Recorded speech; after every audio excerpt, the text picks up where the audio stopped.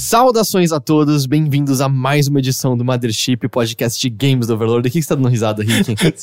Você falou com muita animação e sorrindo pra mim, assim, sabe? Quando você não tá sorrindo pra mim, né? Não, e o lance é que assim, eu tava olhando reto, mas não era pra você, sabe? Eu sei, mas eu tô na sua frente, então você tá olhando pra mim. De verdade, eu tava imaginando na beira de uma colina, em cima de um gramado verde, vendo um céu azul com nuvens na minha frente. Ok, bonita imagem. É meio isso que eu observo quando eu tô... Eu acho que é porque eu falava das horas douradas e eu imaginava o sol batendo de soslaio. Eu falei batendo? Soslaio. Batendo de soslaio na minha direção, entendeu? Ok, tá muito bom esse começo, podcast.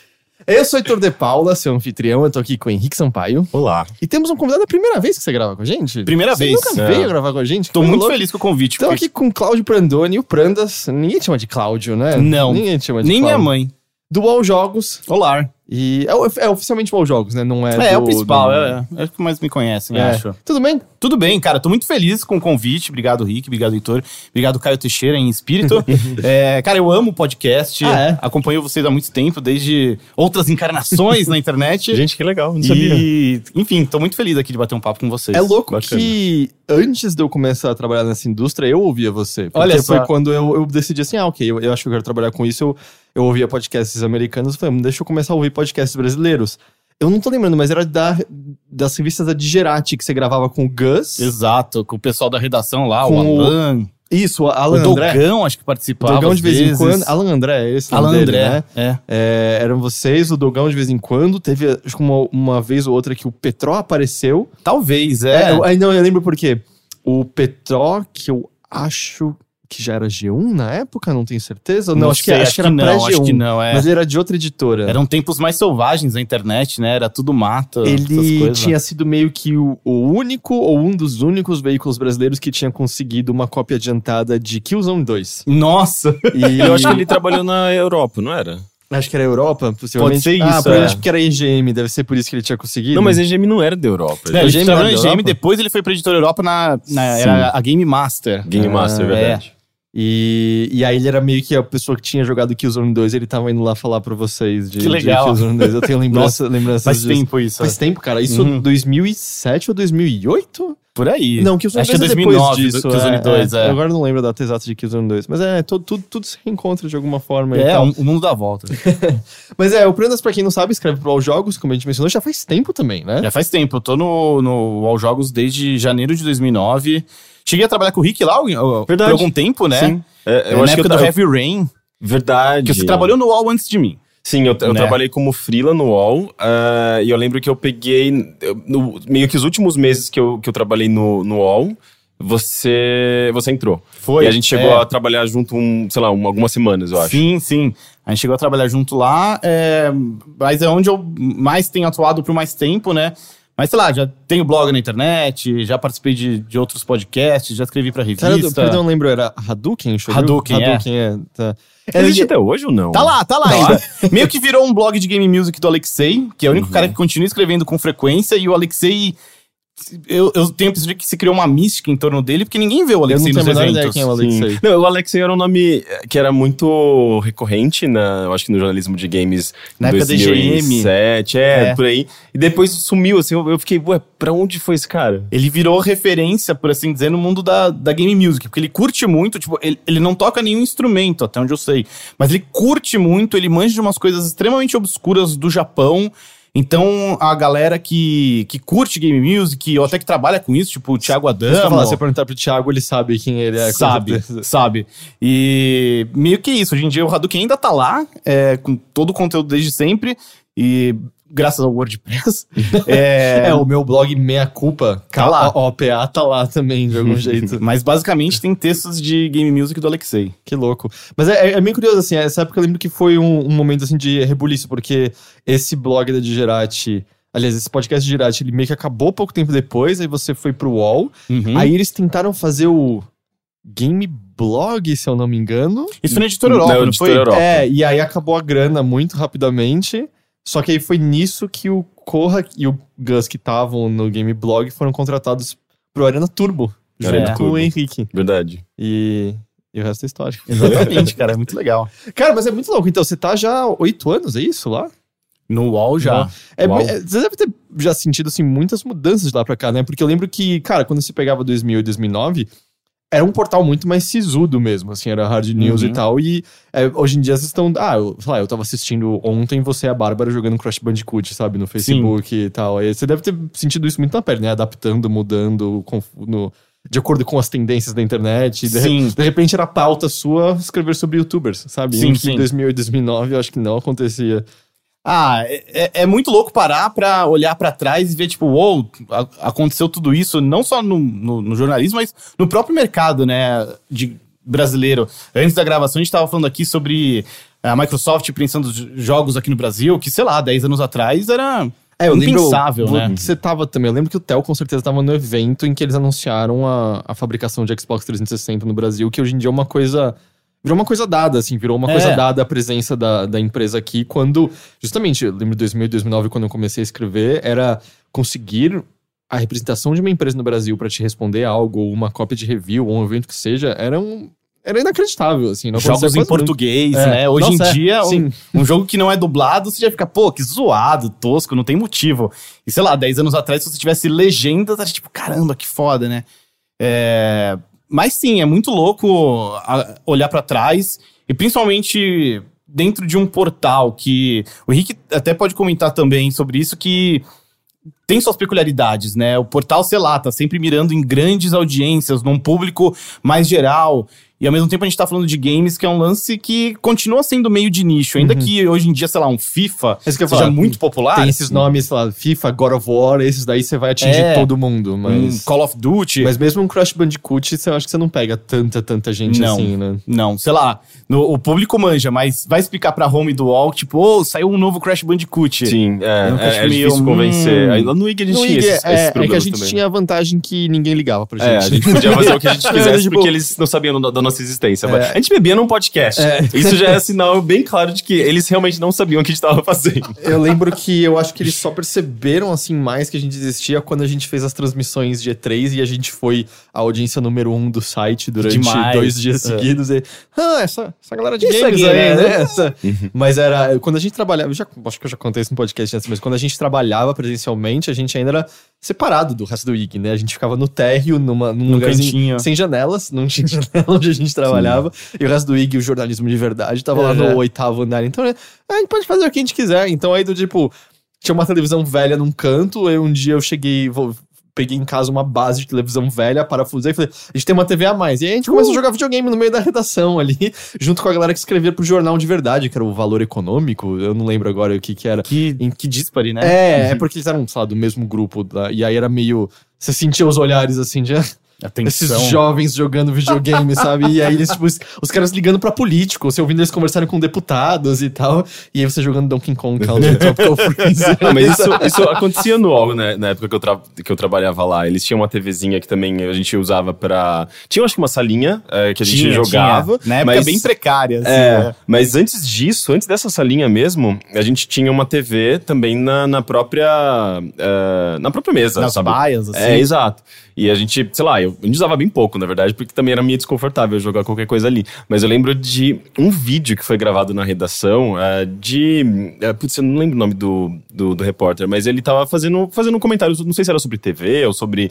Era alguma coisa de entretenimento, porque é a redação de entretenimento.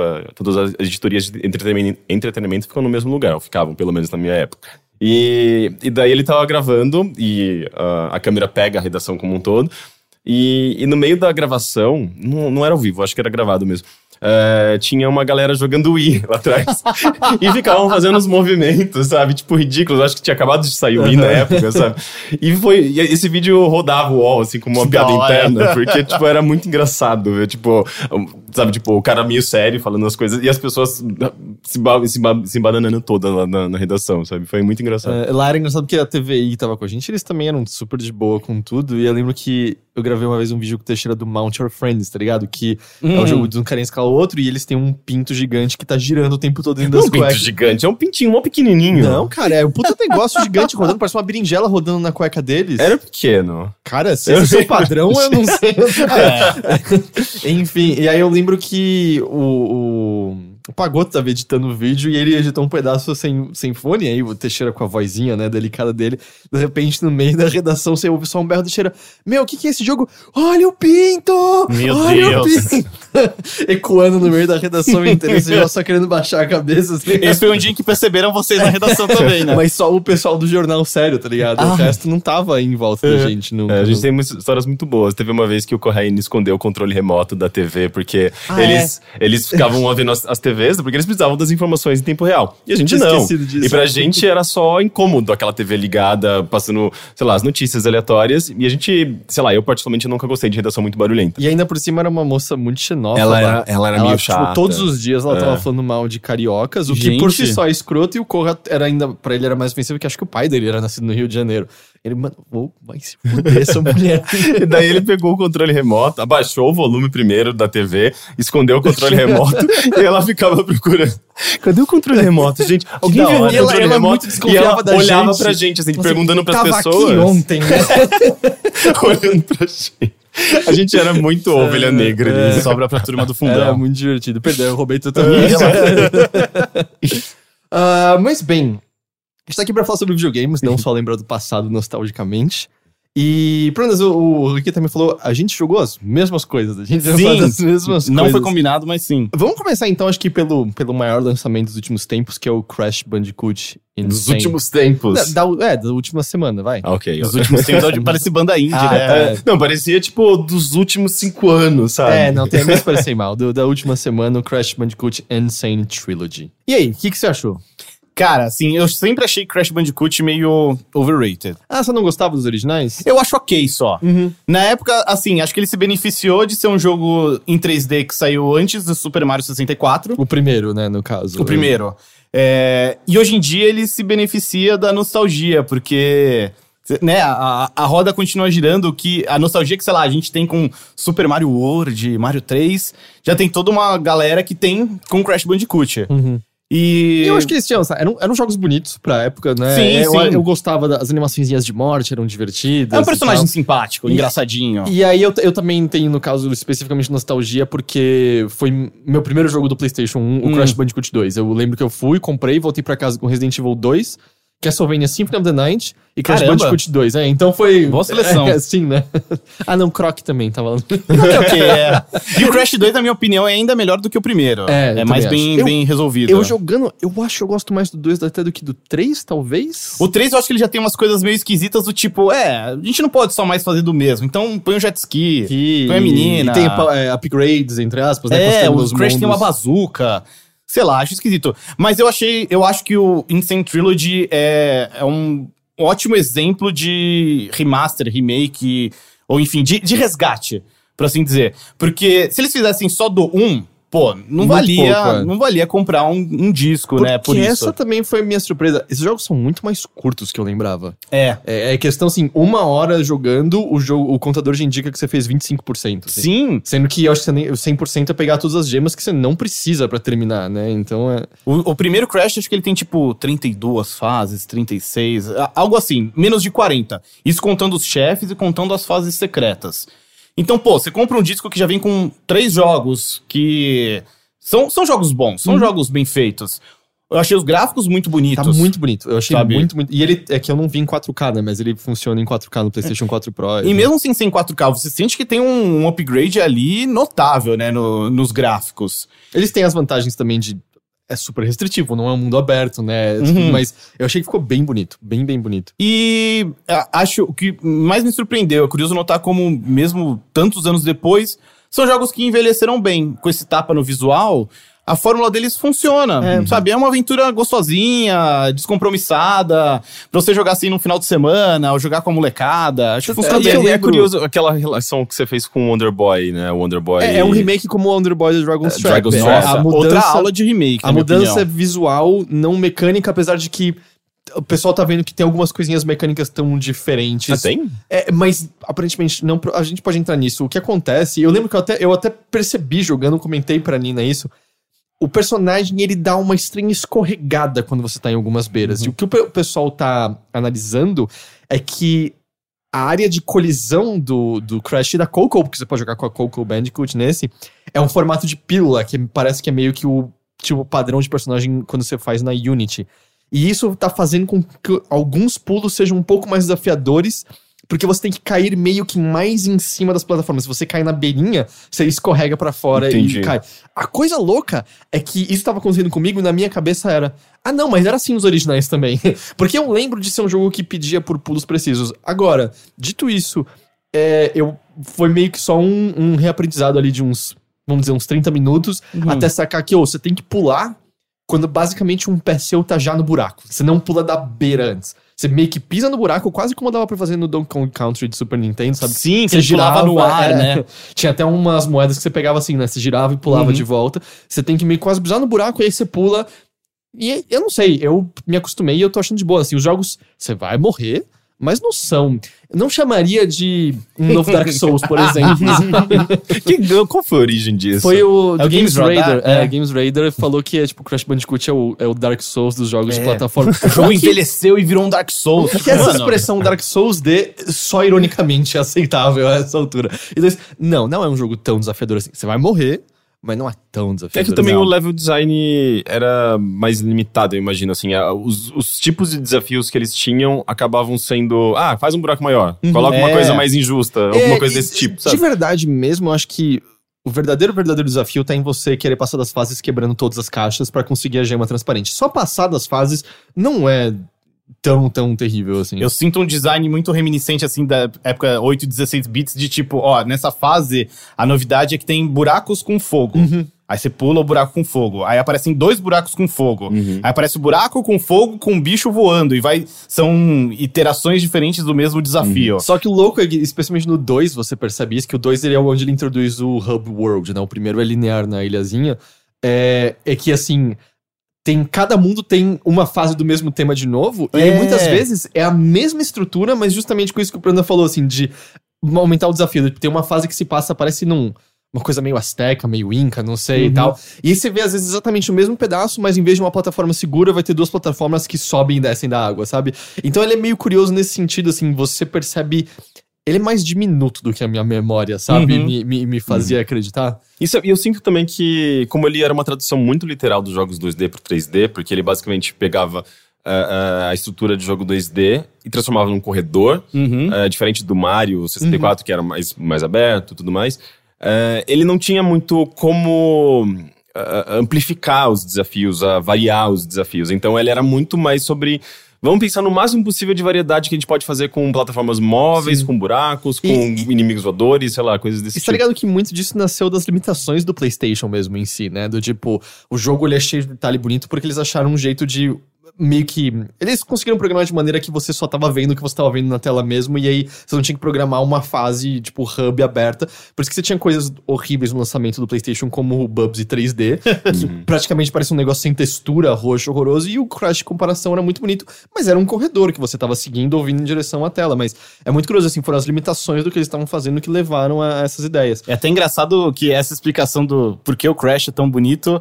Se você parar pra pensar, vale também pra Uncharted, né? Ele é muito bonito porque ele é basicamente um corredor que só mostra o que você tá vendo ali naquela hora, né? Sim, foi só o 4 que foi mudar isso, né? Sim. E é até engraçado, eu lembro jogando o 4, que tem o easter egg do Crash, e você perceber que, cara, muito de Uncharted tá aqui já, sabe? Do tipo, quando a gente jogou o 2 fugindo do caminhão naquele corredor, aquilo é Crash. É o Crash fugindo da bola, é isso.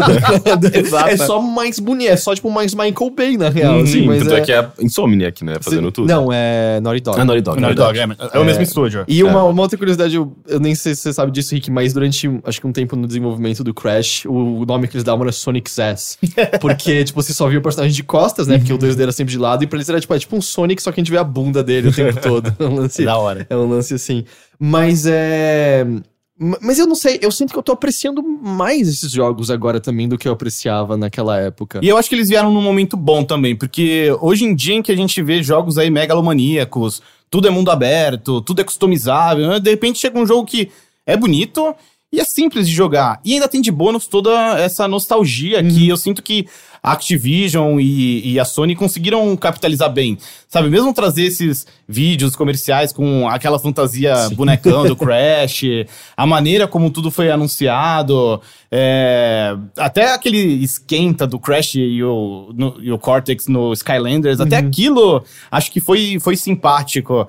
Então, acho que os jogos vieram num momento bacana pro mercado em que os jogadores não sabiam que queriam isso até. E tem alguma coisa também sei lá, é um jogo estruturado por estágios, que é uma coisa que você não vê, talvez, com tanta frequência. Conceito de vida mesmo, um negócio meio bem defado. Tanto é que próximo Mario não vai ter vida. Não, ele tem vida, não tem? Eu acho que não. Você perde umas moedinhas. Ele é tipo Sonic, né? O Mario morre e ele perde as moedinhas. Não, mas eu acho que ele perde, inclusive, uma pequena parte. Eu acho que a estrutura de Sonic tinha que mudar também. É muito... Nunca foi bom, na verdade, você perder todas as argolas e conseguir captar no máximo 20. Quando a gente jogou lá o Spark the Electric Jester, que é um cara que gosta muito de Sonic e tal... Eu acho que ter uma barra de vida era algo que beneficiaria Sonic enormemente por conta da velocidade do jogo, sabe? Mas, enfim. Então, mas eu sinto que até a estrutura de fase, assim, eu ligo, eu jogo umas 3 fases e... Aí tô bem.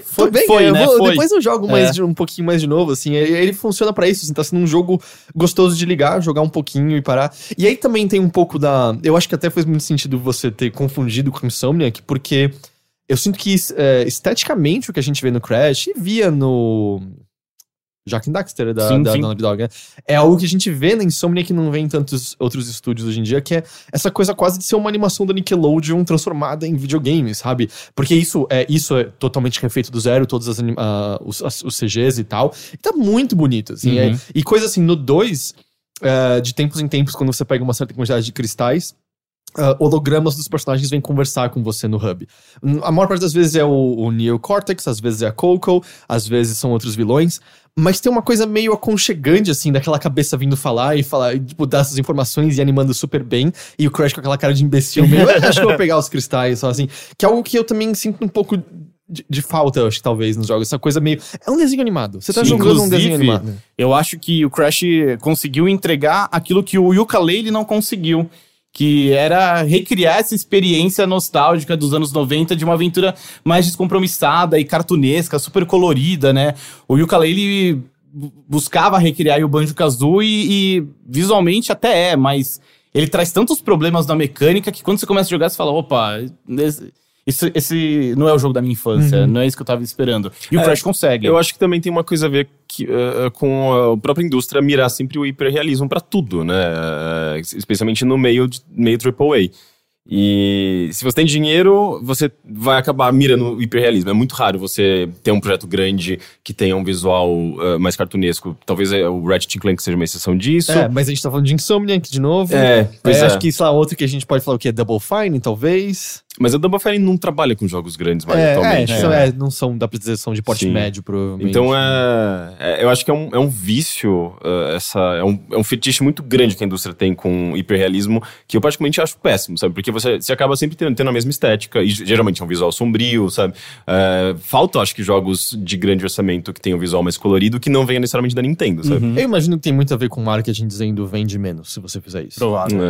Mas eles têm algumas mudanças que ajudam. Por exemplo, o primeiro Crash no PlayStation 1, você tinha que fazer as fases bônus pra poder salvar o jogo, se eu não me engano. Esse aí você pode salvar depois de qualquer fase no menu, então... Porque acontecendo no primeiro Crash, se morria tudo, você perdia o progresso de algumas fases e tal. Coisa que não faz mais sentido hoje em dia, né? Não faz nenhum sentido, então... você pode salvar a hora que você quiser. E eles adicionaram ao primeiro e ao segundo os time trials que haviam no terceiro. Que são 3 tempos pra você ganhar 3 Anks de... Acho que é... Safira, Ouro e Platina, acho que é isso. A gradação não sei, mas... acho que é isso. E aí são 3 time trials completamente opcionais, bem desafiadores, normalmente pegar o de Platina. Eu acho que é a parte mais difícil do jogo, tranquilamente, fazer esse time trial. Mas eles adicionaram o primeiro e o segundo, que eu acho uma adição totalmente ok. Se você quiser, você ignora. Se você quiser, você faz, sabe? Sim.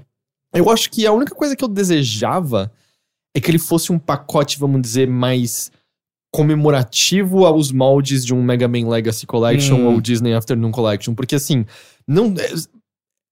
O Andy Gavin e o Jason Rubin e outras pessoas já falaram bastante sobre o processo de desenvolvimento do Crash. Aliás, eles estavam falando de novo na própria E3 agora lá no Coliseu. E eu não me importaria de que houvesse alguns vídeos de entrevistas no CD, no disco, ou no pacote que seja, tivesse umas concepts, e que o pacote em si, vamos dizer, fosse mais bonitinho. Isso é uma super picuinha, mas a tela de loading parece completamente provisória nesse jogo. Assim, Parece só um mesmo, escrito de loading, e aí a máscara, eu esqueci o nome, Bodega. É só ele voando de uma maneira que parece que alguém tá deslizando. Parece a animação do... É até meio creepy, tipo, mano, que ele olhando pra máscara, você e sai. tal. Parece a animação, sei lá, que a galera zoou do Berserk, é isso, né? Pode crer, né? É só ele, tipo, deslizando pela tela e tal. É tipo, se é um negócio comemorativo, se é um negócio celebrando que foi Crash... Por que isso não é mais bonitinho, sabe? Como embalagem em si. Não sei se de repente esbarra em alguma coisa de licenciamento, porque na época era da Sony, Naughty Dog, tanto que ele é agora... distribuído pela Activision, né, na real. Então, A aqui Activision no aparece Brasil no é a começo. Sony. Mas o logo no começo do jogo é Activision. É Activision, Tanto que foi feito pela Vicarious Visions, que é... Eu não sei se é da Activision, mas faz jogos Eu da acho que é Activision. subsidiário. Eu acho que é, né? Só esse tipo de coisinha. E os loadings são um pouquinho mais longos do que eu gostaria que eles fossem, assim. É meio incompreensível pra um jogo tão simples. Mas ainda assim, confesso que eu prefiro o trabalho que foi entregue no Crash Insane Trilogy. Eu sinto que tipo, no Mega Man Legacy Collection e no Disney Afternoon é meio preguiçoso. É tipo, eu curto as concept arts, mas é meio tipo... a gente pegou esses JPEG aqui e colocou... mas é que tem tanta colocou coisa, no assim, tipo, no jogo. Disney Insane eles tiraram foto das caixinhas. E a gente também tá falando do trabalho de emulação perfeito, que na verdade no Mega Man Legacy nem é emulação, eles reconstruíram, tipo... É uma pra eles recriação, pra eles não terem que ter brigas legais que, na verdade... Não tem nada de ilegal no que eles fizeram, mas como a indústria de games tem medo de emulador, eles meio que desconstruíram e reconstruíram. Isso o Frank Cifaldi fala melhor num painel que ele fez na GDC. Mas a emulação é perfeita e a gente tava falando do Crash que tem esse lance dessas deslizadas que não é 100% igual ao original e tal. E eu acho que eles já estão preparando um Crash novo. Essa coletânea aí é meio que preparando o terreno, porque... Tá vendendo super bem ainda, né? Tanto que... Ele foi número 1 na Inglaterra? Na Inglaterra, acho que é isso. É até um jogo que chegou abaixo do preço médio, né, de mercado. Ele é $40 lá fora? Acho que é $40 lá fora. Aqui, pelo menos, é tipo 140. É algo assim, é um preço até bem acessível em comparação com outros lançamentos. É uma tristeza lembrar que, sei lá, Gears of War 3 saiu com esse preço aqui no Brasil há não tantos anos, assim. E eu acho que eles já estão preparando o terreno pra um jogo novo mesmo do Crash, talvez até com esses gráficos que a gente viu, talvez até com essa estrutura dos jogos antigos. Porque, assim, tiveram outros Crashes de plataforma além desse, mas a gente prefere ignorar porque eles eram muito ruins. Era assim, tudo muito mais ou menos, Eu né? acho que o único bom Crash que não tá aí é o Crash Team Racing. É o que eu vejo muita gente pedindo, comentando na internet, talvez até olhando pra trás, assim, a Activision poderia ter colocado como um bônus secreto, sabe? Você terminou os 3 jogos, abre o Crash Team Racing. Ou talvez eles façam um remake só do Crash Team Talvez, Racing, né? Mas ou sei lá como eles vendem isso exatamente. E eu também até tenho uma certa simpatia por aquele Crash Bash, que era meio que um Mario... também, né? Não, era meio que um Mario Party de Crash Bandicoot, eram vários minigames e tal. Sim. Ele era divertido. Eu lembro de jogar e rir muito com o meu irmão jogando isso e tal. Mas eu não sei, cara. Eu tô me divertindo um bocado com Crash. Eu tô gostando de ficar indo atrás das... Eu não lembro de todas as gemas secretas como elas eram pegas. Eu lembrava de algumas, mas não lembrava de todas. Tô me divertindo tentando quebrar todas as caixas. Eu acho que eu não sabia falar inglês na época que eu tinha o Crash 2 e tal. E é meio curioso como... Eu não lembro se isso também tá no jogo original, em que... Volta e meia, o que você precisa pra pegar a gema secreta é no começo da fase escrito: dica, procure a saída secreta para conseguir não sei o que lá. Que é a coisa menos elegante do mundo, assim, é só um texto na tela de loading feia lá que eu comentei. Mas eu não sei, eu tô achando gostoso jogar esses jogos novamente. Tem algumas coisas anos 90, assim, que são dolorosas quando você pega... acho que é o cristal da fase mesmo. O Crash faz uma dança de comemoração que é ele fazendo movimentos pélvicos, sabe? No vídeo, assim... a gente devia achar isso engraçado, né? Hoje em dia parece só que os caras gostaram muito de Ace Ventura, sabe? Alguma coisa assim. É meio vergonhoso e tal. Mas eles têm que seguir o que era o personagem originalmente, exato, né? Assim. É que nessas horas que eu vejo isso, eu fico... talvez o Crash não tenha exatamente o personagem em si, não tem um lugar no mundo de hoje fora desses jogos, sabe? Mas, sei lá, são jogos divertidos, eu acho. E eu vejo muita gente já pedindo agora por algo parecido com o Spyro the Dragon, que era meio que o outro... Você lembra desse no Play 1? Você lembra, Henrique? O Spyro. É Spyro. Sim. Que ele... não, o dragãozinho, tá? Isso. Que ele saiu mais ou menos na época do Crash, talvez um pouco depois, até no 3... Na época, no Play 1, ele vinha com uma demo, e acho que tinha algum Spyro que vinha com uma demo do 3, e já acharam um suposto easter egg da Insane Trilogy. Eu acho que eu vi comentando assim, alguém achando o código, né? Isso. Porque o Spyro, ele... Tem algumas pessoas que defendem muito fervorosamente esses jogos. Eu acho que os 3 primeiros são considerados bons, ou os 2 primeiros. É igual o caso do Crash, porque aquela empresa francesa de telecomunicação que comprou... Vivendi? Vivendi. Ela comprou... Ela tinha os direitos dessas 2 séries e ela trabalhou muito mal, assim. Tipo, na verdade, ela não desenvolvia, eu acho. Ou ela tinha estúdios e a Vivendi era só uma publisher, não era? Eu acho que era isso. Tanto que ela tá tentando comprar a Yubi agora, né? É verdade. O Wholestyle Takeover. E é muito estranho, porque ela não atua mais em videogames, né? E ela...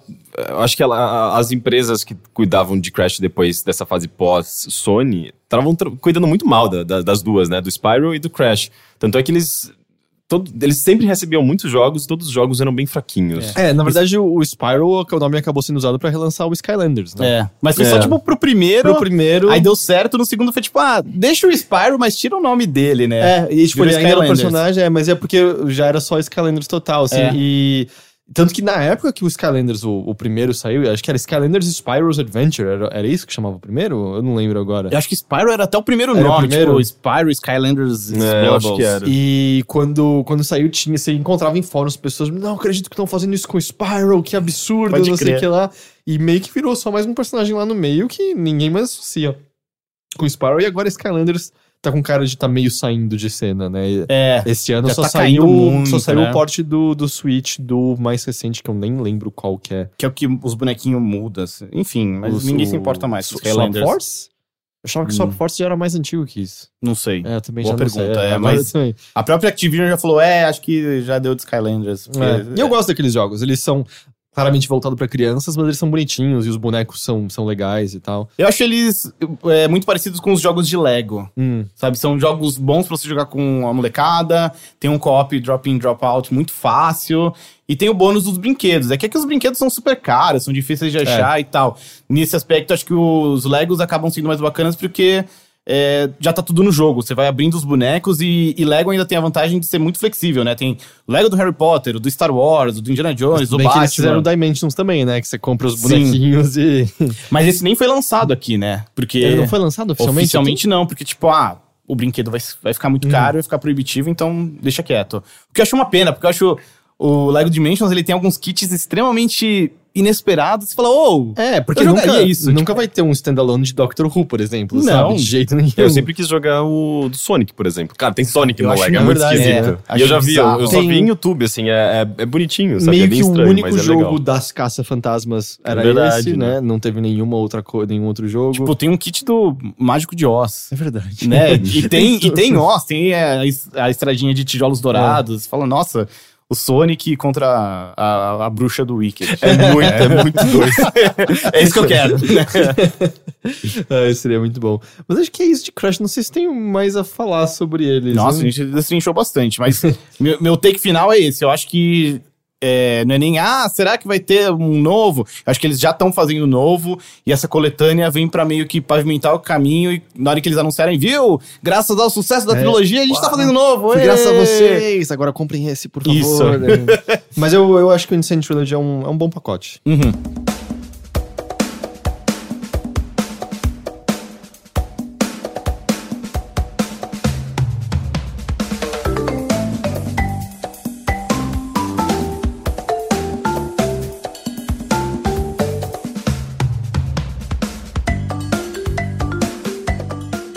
E fora isso, tal qual você tá jogando Breath of the Wild, imagino que foi por conta do DLC que você retornou?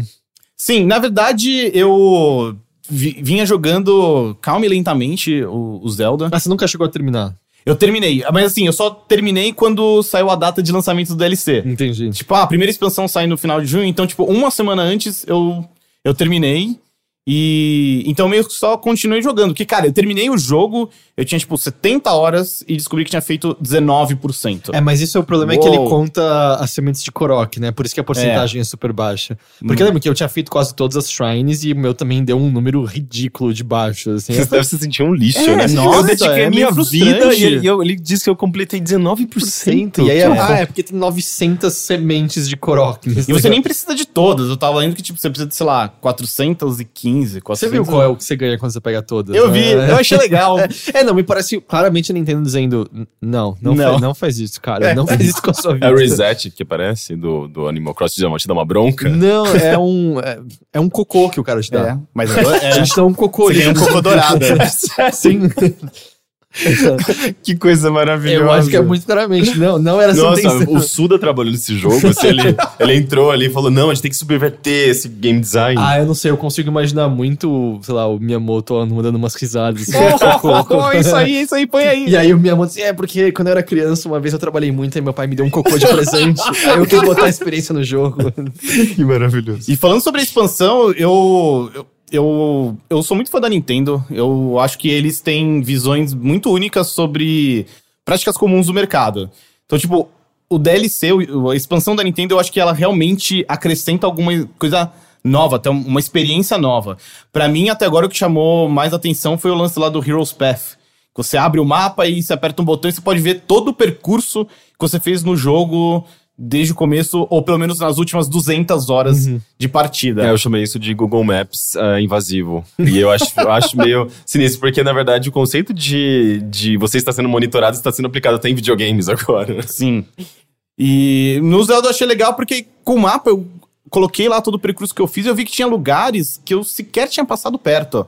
Então é bacana porque agora eu continuo jogando, quero fazer os shrines, as sidequests e tal, mas eu tô focando em agora ir pros lugares que eu nunca fui. Sim. Tô, sei lá, descobrindo coisas novas. Você vai achar semente de Korok, você vai achar alguma shrine. Eu terminei no Wii U, aí eu ganhei um Switch, eu tô jogando de novo no Switch. Legal. E eu fiz exatamente isso, porque no Wii U eu nem tinha praticamente explorado a região de neve, a noroeste, sabe? Porque não tem nada crítico à história ali. E é uma área difícil de você explorar, né? E é bonito, tem umas coisas bem bonitas lá e tal. E aí, primeiro lugar que eu fui dessa vez, eu vou pra lá imediatamente agora. E aí vi shrines que eu não tinha visto ainda e tudo mais. A única coisa é que eu não vi no modo hard ainda, não comecei o momento no modo hard. E aí o DLC também, eu falei, eu vou comprar no Switch, não vou comprar no Wii U. Só que eu não posso ainda pegar a espada mestra. Então eu não vi ainda o desafio, eu tô juntando o necessário pra poder pegar a espada mestra, pra poder ver a outra parte do desafio. Mas eu já peguei quase todas as roupinhas, eu só não peguei ainda a do Phantom. A armadura, né, que tá em partes. Até isso, eu achei isso simpático porque acaba sendo o lado fanservice, né, do DLC. Tem itens de todos os outros Zeldas. Sim. Pra quem gosta de discutir a timeline de Zelda, acaba dando mais pano pra manga. A única coisa só que eu achei, uma coisa que eu achei legal é que boa parte delas tá nas áreas mais desafiadoras do jogo, cheio de guardião em volta, e aí a gente tentou pegar do Tingle, e eu acho que era o capacete ou era as calças, que era do lado do castelo, era muito difícil. E aí foi legal porque eu tava super fraco, então assim, foi bem desafiador fazer isso e tal. Isso eu achei que foi divertido. Eu só gostaria que desse pra melhorar as roupas nas fadas, não dá pra melhorar as roupas do DLC. Elas já vêm, tipo, isso aí, acabou, e aí né? tem algumas, assim, a máscara de Majora é da hora, mas ela tem 1 de defesa, ela é stealth só, é só pra você não... É um lance tipo aquela camiseta do Switch. Sim. Você pode pegar, tipo, é um lance comemorativo. Talvez a Nintendo encare como uma coisa meio, se a máscara fosse muito boa, ou se pudesse melhorar, ia ser tipo um pay to win. Mas por isso que desse pra melhorar, porque, por exemplo, eu tô usando o capacete da Midna, que é mó legal. Ele tem uma defesa boa, especialmente pro começo do jogo, e ele dá defesa contra ataque de guardião. Mas se eu melhorar o circlete lá, ele fica melhor do que a máscara que o negócio do Midna. Então fala, eu quero usar o negócio da Midna, sabe? Quero usar uma máscara de Majora da hora andando com esse zoião bizarro. Eu gosto só que a do Tingle tinha que ser completamente zoada do jeito que é mesmo. Essa. Você já chegou perto das pessoas na cidade usando a roupa do Tingle? Não, mas eu li que tipo, as pessoas ficam incomodadas, né? Quando você tá vestido de Tingle, né? É bizarro, é divertido. Mas eu gostei das roupinhas e tal. Eu quero muito ver só os desafios lá da espada mestra e tal. Eu ainda não joguei também, eu vi um ou outro, assim, em vídeo. Mas que nem, o meu irmão jogou muito... ainda continua jogando muito Breath of the Wild. Até engraçado porque o meu irmão é advogado e ele toca guitarra. E fazia anos que ele não jogava videogame. Sei lá, ele jogou uma coisa ou outra no celular e tal. Mas quando ele viu o novo Zelda, cara, ele se apaixonou. Tanto que, tipo... Eu já tava jogando no Switch. Aí eu comprei no Wii U pra ele jogar, deixei o Wii U com ele. E a gente ia conversando, né? Trocando histórias de aventuras. Em certo momento eu vi que, cara, ele tava muito na frente. E aí um dia eu fui visitá-lo e ele não sabia que no Wii U tem aquela função de você ver quanto tempo você jogou cada jogo. Vamos ver quanto você jogou do Zelda. Chuta, quanto você jogou ali? Sei lá, umas 100 horas, 150? Era tipo 232. Isso antes da expansão sair. De lá pra cá ele já pegou todas as roupas, pegou a armadura inteira e tá fazendo o Trial da Espada. E tipo, ele já fez todos os shrines, todas as sidequests e tudo mais. E se separou logo em seguida. Ou ele não é casado? Não, ele mora com os meus pais e tal. Porque eu imagino a pessoa, ela de repente nunca mais jogou videogame e de repente aquilo entra na vida dela e consome tipo, todo esse tempo. Assim. Deve ser muito louco pra quem mora com a pessoa, no caso. E é até engraçado que com ele o Wii U foi assim, caiu como uma luva, porque ele não tem televisão no quarto dele. Porque o lance dele é, sei lá, tocar guitarra e acessar a internet no computador. Então ele não usava televisão no quarto dele. E com o Wii U ele não precisa de uma televisão. Sim. Ele joga na telinha do gamepad. Foi curioso, foi um fim digno pro meu Wii U. Tá, no Wii U ele faz... Porque o Switch você tem jogado mais na TV ou o modo portátil só? Eu jogo mais no modo portátil. Eu também percebo que até nos lugares que tem televisão eu fico com ele no modo portátil. Eu deixo ele lá carregando na base e tipo, vou jogar alguma coisa. Vou jogar ARMS, que eu achei mó legal. Aí eu pego, sento no cantinho do sofá assim e fico lá jogando um pouco. Às vezes até ligo a TV pra, sei lá, deixar o jornal passando, futebol, uma série no Netflix, alguma coisa do tipo, mas eu jogo muito mais no portátil. Eu também percebi que eu faço isso, apesar de que eu, no fim das contas, achei confortável o controlinho, o doggo, sabe, do Switch. Eu não uso ele tanto, pra ser sincero. Quando eu jogo na TV, eu tenho o Pro Controller. Tá. Ok, que eu acho bem bom. Eu com certeza usaria, que eu não tenho. Então o doggo eu acabo não usando tanto, porque quando eu jogo no portátil, jogo com ele ali, né? Ou tô jogando junto com alguém, então os Joy-Con separadinhos. E o doggo fica como segunda opção. E aí eu fiquei animado, assim, porque eu no começo achava que esse primeiro DLC era menos significativo. Ele é menos significativo do que o segundo parece mais legal. Mas eu não sei, eu sinto que tem bastante. Eu ainda quero brincar no modo difícil. Pelo que eu vi no difícil, tem um Lionel já na primeira área do jogo ali, no platô. Eu fiquei muito surpreso vendo um vídeo do modo difícil em que, tipo, o Link tá andando assim e de repente aparece, tipo, uma jangada voadora com os bichos. Falando, mano... É muito louco. Como eles aprenderam isso? É uma mecânica, um evento novo que não tem. Quer dizer, eu nunca encontrei aquilo na aventura normal e também tal. Eu tava até com vontade de, pode implementar depois de várias Blood Moons, Red Moons lá, tipo, faça isso acontecer e tal. Isso seria legal. E pôr online no platô é sacanagem. Pra caralho. Porque uma coisa eu percebi jogando de novo agora, eu ando tentando dar parry em tudo que eu encontro. E eu consigo matar guardiões dando parry, mas eu não me toquei que tem guardiões que tem que dar 3 ou 4 parries pra vencê-los e tal. Então normalmente eu salvo antes. Ok, vamos lá. Ok, load. Vamos lá. Matei, sou muito bom. É meio isso que eu faço. A expansão também dá a entender de que tem um Lionel dourado em algum lugar do mapa. Isso eu não vi. Tipo, tem uma artwork até da expansão que é tipo... esse tal Lionel dourado se impondo pra cima do Link. Então... Mas será que isso não é no hard? Não sei. Não cheguei a ver. Mas acho que até nisso acaba destacando uma das coisas mais legais desse Zelda, como mesmo em uma era com internet, YouTube, Twitter e tudo mais, tem esses segredos, né? Todo mundo que jogou Zelda tem uma história diferente de, eu fui em tal lugar e achei não sei o que lá. Você fala, nossa, eu não vi isso. Acho que eu vou lá também. E você vai lá, mas você encontrou um outro bicho no caminho, você vai ter uma história totalmente diferente, né? É o Skyrim da Nintendo, né? Total, o Skyrim. É mesmo tipo de experiência que a gente tinha, né? Sim, no Skyrim. Totalmente. E aí, uma coisa que eu gostei muito é o item de você poder teleportar pra onde você... Tipo, você põe um ponto de teleporte pra farmar os dragões, é muito bom ter aquilo ali. Nossa, totalmente. Muito bom.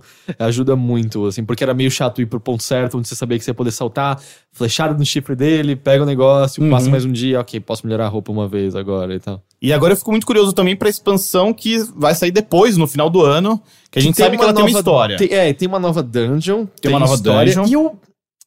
E eu fiquei com a impressão, com a apresentação da E3 na Nintendo, que tem mais nessa expansão do que eles estão falando, assim. Em que sentido? Talvez dê pra jogar com alguém que não é o Link.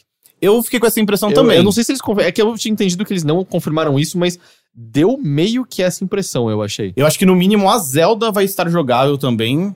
Se eles forem mais longe, vai ter algo com os campeões. Porque isso ficou muito claro, né? Os campeões são parte dessa nova história. E tem os amiibos deles até, né? Tem os amiibos deles.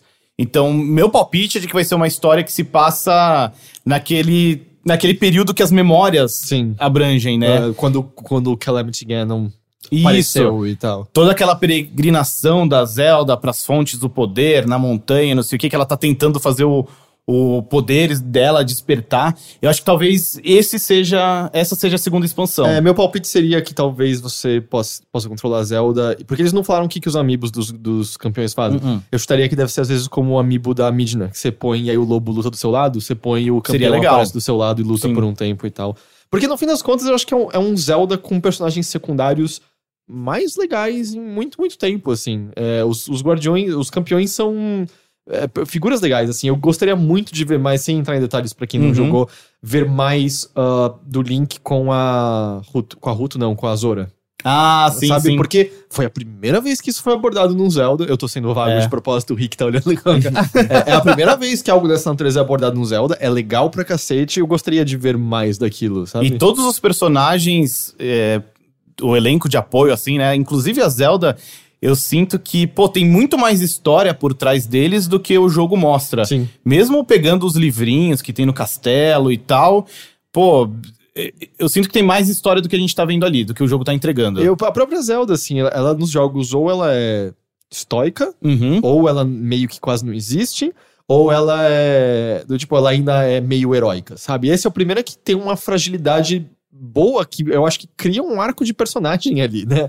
É mais do que o Link, eu diria, ela tem uma história mais completa. Ela é muito relacionável, né? Sim. E ela é uma Zelda totalmente diferente das anteriores, que elas não só aceitavam, mas elas cumpriam com tranquilidade o destino delas. Tipo, eu sou a princesa, eu tenho esse poder muito foda e você tem que salvar o mundo. Tanto que é a super decepção, né? Que a Tetra é legal pra caramba, e aí quando ela descobre que ela é Zelda, eu não posso mais fazer nada. Agora, você era uma pirata mó da hora, até 5 minutos, tá ligado? Sim. Você não precisava de ajuda de ninguém. Agora botaram um vestido em você e você vai ficar embaixo do mar fazendo nada, sabe? Esse é um ótimo vídeo pra Nintendo Sarkeesian, né? Avaliar. Nossa, sem dúvida. Porque ela tá, tem uma garota super destemida. Eu aposto que a Anitta já livre, falou disso. Eu aposto que ela já falou.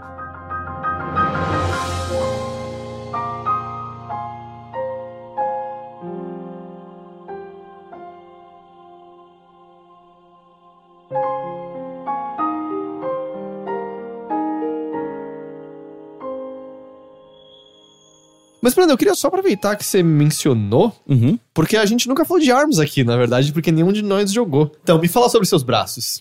Vamos lá, ARMS eu não botei muita fé quando a Nintendo anunciou.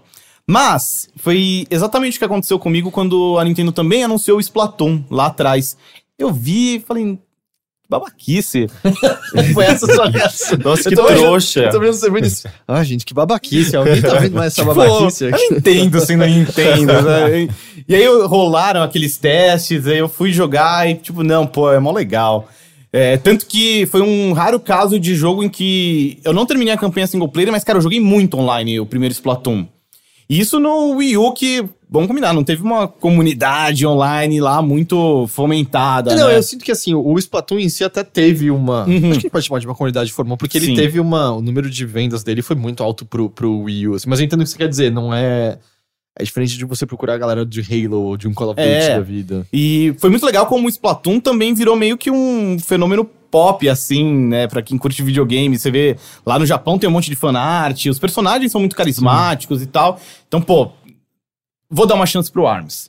E os rolaram personagens testes estavam parecendo também. legais já de muito tempo do Arms. Já. Né? Eu acho eles todos meio parecidos demais entre si. Até porque tem o lance lá dos braços que esticam, né? É uma característica que eles não podem abrir mão. Tem um personagem que é igual o Springman lá do Mega Man, não tem? Eu acho que até o nome dele é Springman. Eu acho que é idêntico. Eu vi o spritezinho e o personagem do lado. É muito parecido. Eu não tô ligado. Praticamente espinhado. Até o Twitter do Mega Man tentou capitalizar em cima disso, mas não deu muito certo. Que é a única coisa que ele faz atualmente, né? Ele tá pior do que o Sonic, coitado. O Sonic tá muito melhor nas piadas. Nossa, as redes sociais do Sonic são maravilhosas. Eu diria que é tipo Sonic, Mega Man, Bubsy. Porque o Bubsy tá tentando entrar na onda de fazer piadinha, mas ele Não tá dá. muito zoado. Aliás, você viu que atualizaram, né? Aquele Bubsy vai pra exposição de arte. É o Arcade verdade. Kids atualizou Sim, esse eu não joguei a versão esse nova. jogo. Na real, de forma meio superficial, eu sinto que o ARMS, ele emula um pouco a fórmula do Overwatch. Que maneira. É um lance focado nas competições online. Tem personagens muito coloridos e carismáticos que habitam esse mundo que meio que tem uma história, mas ela não importa muito. O lance é as características únicas de cada um e eles brigando entre si no mundo online. Obviamente, o Overwatch tem um universo infinitamente mais desenvolvido, personagens muito mais variados, mas eu sinto que esse é o take da Nintendo na fórmula de Overwatch. E jogando em si, ele tem uma estratégia muito mais profunda do que parece pelos vídeos ou do que deu a entender por aquele teste que rolou antes. Que nem teve pro Splatoon também, né? Os Global Test Fires. É que na minha impressão era... é o novo Wii Boxing. Eu vi as pessoas assim, não, de novo não. É uma evolução do Wii Boxing, mas eu fiquei muito feliz que dá pra jogar no controle normal. Você prefere no controle do que com Eu prefiro no controle normal, sinto que funciona melhor. E eu também sinto que a Nintendo vai fazer com o ARMS o que ela fez com o Splatoon durante muito tempo vai ter conteúdo novo, já anunciaram que vai ter um personagem extra gratuitamente, então acredito que eles vão colocar mais arenas e mais modos de jogo e a coisa vai crescer. Então, diferente do Splatoon, que eu cheguei muito tarde na festa e já tava tudo disponível. Já tava acabando, o ARMS eu decidi dar uma chance e experimentar, assim, o ciclo de vida inteiro dele. Mas eu sempre achei muito curioso, desde que eles anunciaram o ARMS, eu fiquei meio... a próxima franquia da Nintendo é mais um jogo competitivo, tipo, é mais serviço, sabe? Uhum. É mais a estrutura de serviço que a gente tá vendo justamente em Watchmen, em Overwatch, e tantos outros jogos, sabe? Destiny e tudo mais. E é meio curioso isso, né? Mas é uma maneira boa de curioso. manter a conversa ativa em torno do jogo, apesar de que eu diria que a conversa em torno de ARMS deu uma morrida. Caiu, e eu acho que o Splatoon 2 vai matar. Assim, muito próximo um do outro, né? É semana que vem o Splatoon 2? Mas é esse mês já. É nesse mês, é dia 20 e poucos. Não, um pouquinho mais que semana que vem. Final do Splatoon, mas final de julho, mas é tipo um mês e pouquinho, um mês de diferença entre um e outro. Pra dois jogos que apelam mais ou menos para as mesmas coisas. São competições online, no Switch. Sim. Então, acho que... E o Splatoon 2, chega com um hype muito maior, né? Ele já muito tem um legado, né? Já tem um legado. legado. Pra você, por mais que ele pareça similar, os desenvolvedores tiveram experiência com o feedback do primeiro, né? Eu sinto que já tem chances de coisas serem aprendidas sobre o primeiro sem dúvida. Pra estarem aí agora. E acho que falta no ARMS, talvez, opções single player um pouco mais elaboradas. Que nem o Splatoon tem um modo campanha, e que nem faltou tanto no Street Fighter V, né? Que até hoje a galera fala, o arcade mode, não sei o quê. O ARMS, ele tem um modo lá de campeonato, mas é muito, muito raso, assim... Talvez se tivesse algo um pouco mais elaborado, com uma história um pouco mais elaborada mesmo ali, mais envolvente, talvez a coisa emplacasse um pouco melhor. Mas, sei lá, eu acho sempre bacana ver a Nintendo apostando em novas franquias. Então, por mais que seja, eu entendo o que você quer dizer, Rick, ainda assim é uma nova franquia, sendo que durante muito tempo a gente não via muitas delas, né? E ainda que eu não tenha sido 100% convencido pela jogabilidade, que eu acho meio Wii Boxing e um tanto quanto repetitiva, a experiência com o Splatoon foi o que me vendeu o ARMS. O Splatoon eu achei boboca, aos poucos eu fui sendo convencido, quando eu entrei na festa já tava acabando. Então o ARMS eu decidi ver desde o começo qual é que é. Entendi. E eu achei curioso recentemente um tweet da Nintendo que era um GIF dizendo, você sabia, quando você sobe o nível dos seus braços, eles não só ficam mais fortes, como outras características mudam. E aí tinha, sei lá, braço de nível 1, ele demorava 1,5 segundos pra chegar no alvo, e o braço de nível 2 demorava 1 segundo. E aí os primeiros 20 comentários eram, dá pra subir de nível de braço? Dá pra subir de nível de braço? Porque aparentemente você tem que ficar pegando o mesmo braço de novo, naquele minigame lá, e aí os braços sobem de nível, e isso não tá muito bem explicado dentro do jogo. Eu não sabia disso. Viu? Muito bom. Então me parece que tem algumas coisas curiosas nesse sentido, assim, tanto que eu vi algumas pessoas falando que você tem que ver acho que tem um manual dentro do jogo em si, pra você ver também os especiais de cada personagem, porque não tem nenhum jeito bom de você aprender sem ser lendo antes, né? Não tem uma área de testes mais... Isso eu sinto muita falta no jogo também, um tutorial um pouco mais elaborado, na medida em que é um estilo de jogo diferente, né? E, ok, você tem uma área de treino em que você pode experimentar todos os braços diferentes, mas sei lá, é um monte de braço e cada um funciona de uma maneira diferente. Acho que seria legal se o jogo te apresentasse algumas possibilidades, sabe? Tipo, eu gosto muito de jogar com a menina lá que tem o cabelo de macarrão, a Min Min. Então, na configuração padrão, ela tem um braço de dragão, que é interessante porque ele é meio que um golpe traiçoeiro, porque ela estica o braço, aí o dragão abre a boca e solta um raio que você controla. Então ele é um golpe que não acerta na hora, ele tem um certo delay. Aí ela tem um outro braço que é tipo um socão elétrico mais pesado e mais lento. E ela tem um terceiro braço que é basicamente um spinner. Ela joga o braço, solta um bagulho que sai girando, e você pode fazer esse braço bater em curva e tal. É tipo, tá, mas como que esses braços atuam em conjunto? Sim. Por que eu devo pegar um spinner e um socão elétrico e não 2 dragões? Não sei, sabe? Fora de jogar online e testar muito, você não vai saber, né? E acho que nessa de deixar... Não, mas você pode testar como você quiser. Às vezes você pode acabar perdendo as pessoas que não têm paciência. Sim. Tipo, pô, tudo bem, legal poder testar como eu quero. Mas por que você não me dá alguns exemplos, sabe? Se você combinar o braço elétrico e o spinner, você pode fazer esse tipo de estratégia. Até porque os braços você pode carregar o poder, que aí eles ganham...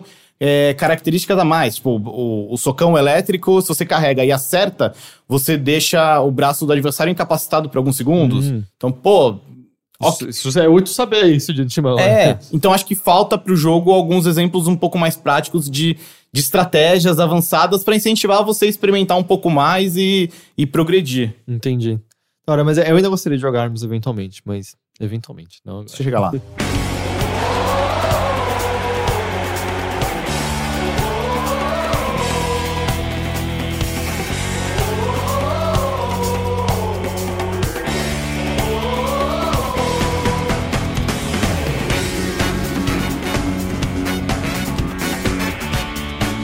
Rick, olá. Você queria falar de Drifting Lands? Você jogou quantas horas já desse jogo? Eu acho que já deve ter umas 24 horas, sendo que eu comecei a jogar uns 3 dias.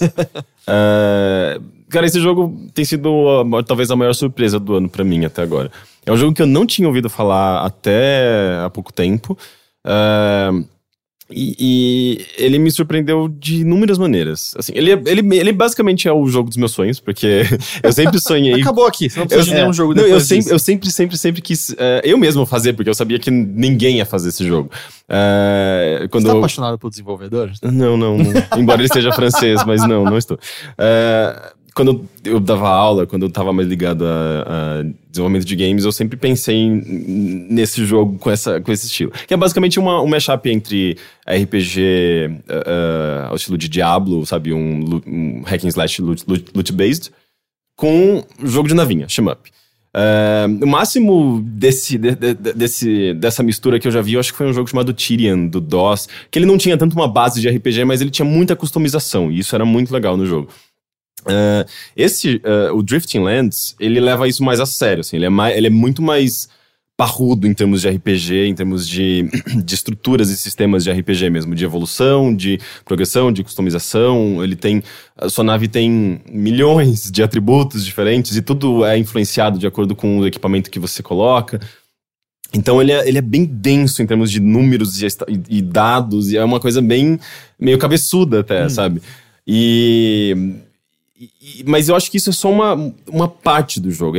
Uma coisa que eu acho que ele faz muito bem é brincar com sistemas de risco e recompensa. que eu acho que é sempre um elemento muito legal pra você trabalhar em game design. Eu acho que quando é bem feito, isso é sempre sinônimo de bom game design.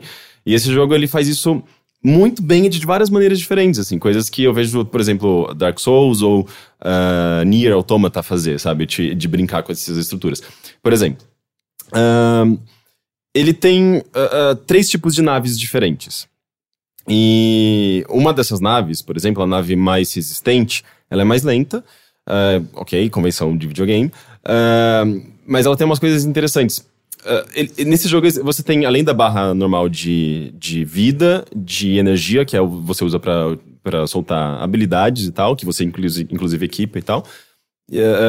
Você tem também uma barra de escudo, que ela tá sempre aumentando. É meio que ela se regenera sozinha, né? Você perde escudo, daí pra depois você começar a perder vida. E além dessas. Halo. Oi? Tipo Halo. É tipo Halo, exatamente. E além dessas 3 barras, você tem também uma barra de focus, que ela basicamente ela serve de multiplier para sua pontuação. E a pontuação basicamente é dinheiro, que por sua vez você usa para comprar novos equipamentos e melhorar os atributos da nave e tudo mais. Essas melhorias são permanentes. São permanentes.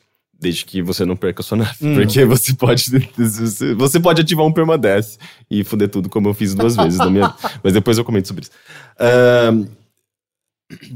Quando você tá jogando, dependendo da nave que você tá usando, você tem meio que uma maneira diferente de você acumular focus, que é o multiplier. E você quer multiplier, você quer, tipo, ativar, eu acho que o máximo é 8, inclusive. Você quer ativar o máximo porque você vai ganhar muito mais dinheiro, sabe? E você vai conseguir evoluir, progredir no jogo muito mais rápido. Só que isso envolve você correr riscos. A navinha mais forte, por exemplo, que eu chamo de baleia, porque ela parece aquela baleia em forma de lua, sabe? Aquela meio achatada. Baleia em forma de lua? Acho que é um peixe, na verdade. Mas ele é muito grande e ele tem um formato... Ele é meio achatado e ele parece uma meia-lua, sabe? Não tô ligado. É um animal marítimo. Mas ele tem essa forma e... Pra você acumular o focus dele, você precisa... A barrinha de focus só enche quando a sua barra de escudo está enchendo. Então você precisa intencionalmente levar tiro, apanhar, para que a sua barra volte a encher devagarzinho. E daí nesse processo você vai aumentando também o focus. Então você tem que se botar em risco pra poder ter uma recompensa maior no Exato. final. É da hora. Ou, por exemplo, a outra navinha mais frágil, que ela parece um beija-flor, acho que todas as naves parecem um animal. Essa barrinha mais frágil, ela é mais rápida, ela é menor, a área de dano dela é menor, então ela, digamos, ela tem talvez mais chances de ser atingida. Ela não pousa nunca. Só porque é um beija-flor? Eles não pousam? Não, eles entram num estado meio de letargia ao fim do dia que você consegue pegar eles na mão quando eles estão no chão. Mas acho que beija-flor não pousa nunca, não? Nossa. Quando eles estão no chão. Mas eles estão no chão. Não, mas é tipo, eles param de bater asas e eles ficam deitadinhos no chão, assim. Sério? Eu acho que eles não põem nunca o pezinho pra pousar, se eu não me engano. Eles têm pés? Nem num galinho, assim? Eu acho que não, porque vocês já viram eles indo tomar, tipo, nas florzinhas que você põe lá de eu nunca vi E eles têm um ritmo cardíaco chão. acelerado, louco, batendo asa. Eu acho que eles não pousam nunca. Só que no final do dia eles ficam meio letárgicozinhos caídos no chão, assim, que eles estão, tipo, quase sem energia mesmo ali. Que bizarro. Deixa eu pesquisar se isso é real. Tenso, né? Vai que ele acabou de inventar tudo isso. É tipo o lance das cigarras que cantam até explodir, né? Isso é mentira. É mentira? Não sei. Eu acho que é que isso é um lance... sempre achei meio Perdão chocante. interromper sobre o freelance, mas eu tava comentando outro dia que teve algum fato que eu tava comentando pra uma pessoa. Ela falou, cara, eu acho que isso não é real. E eu fui pesquisar e não era real. E esse fato...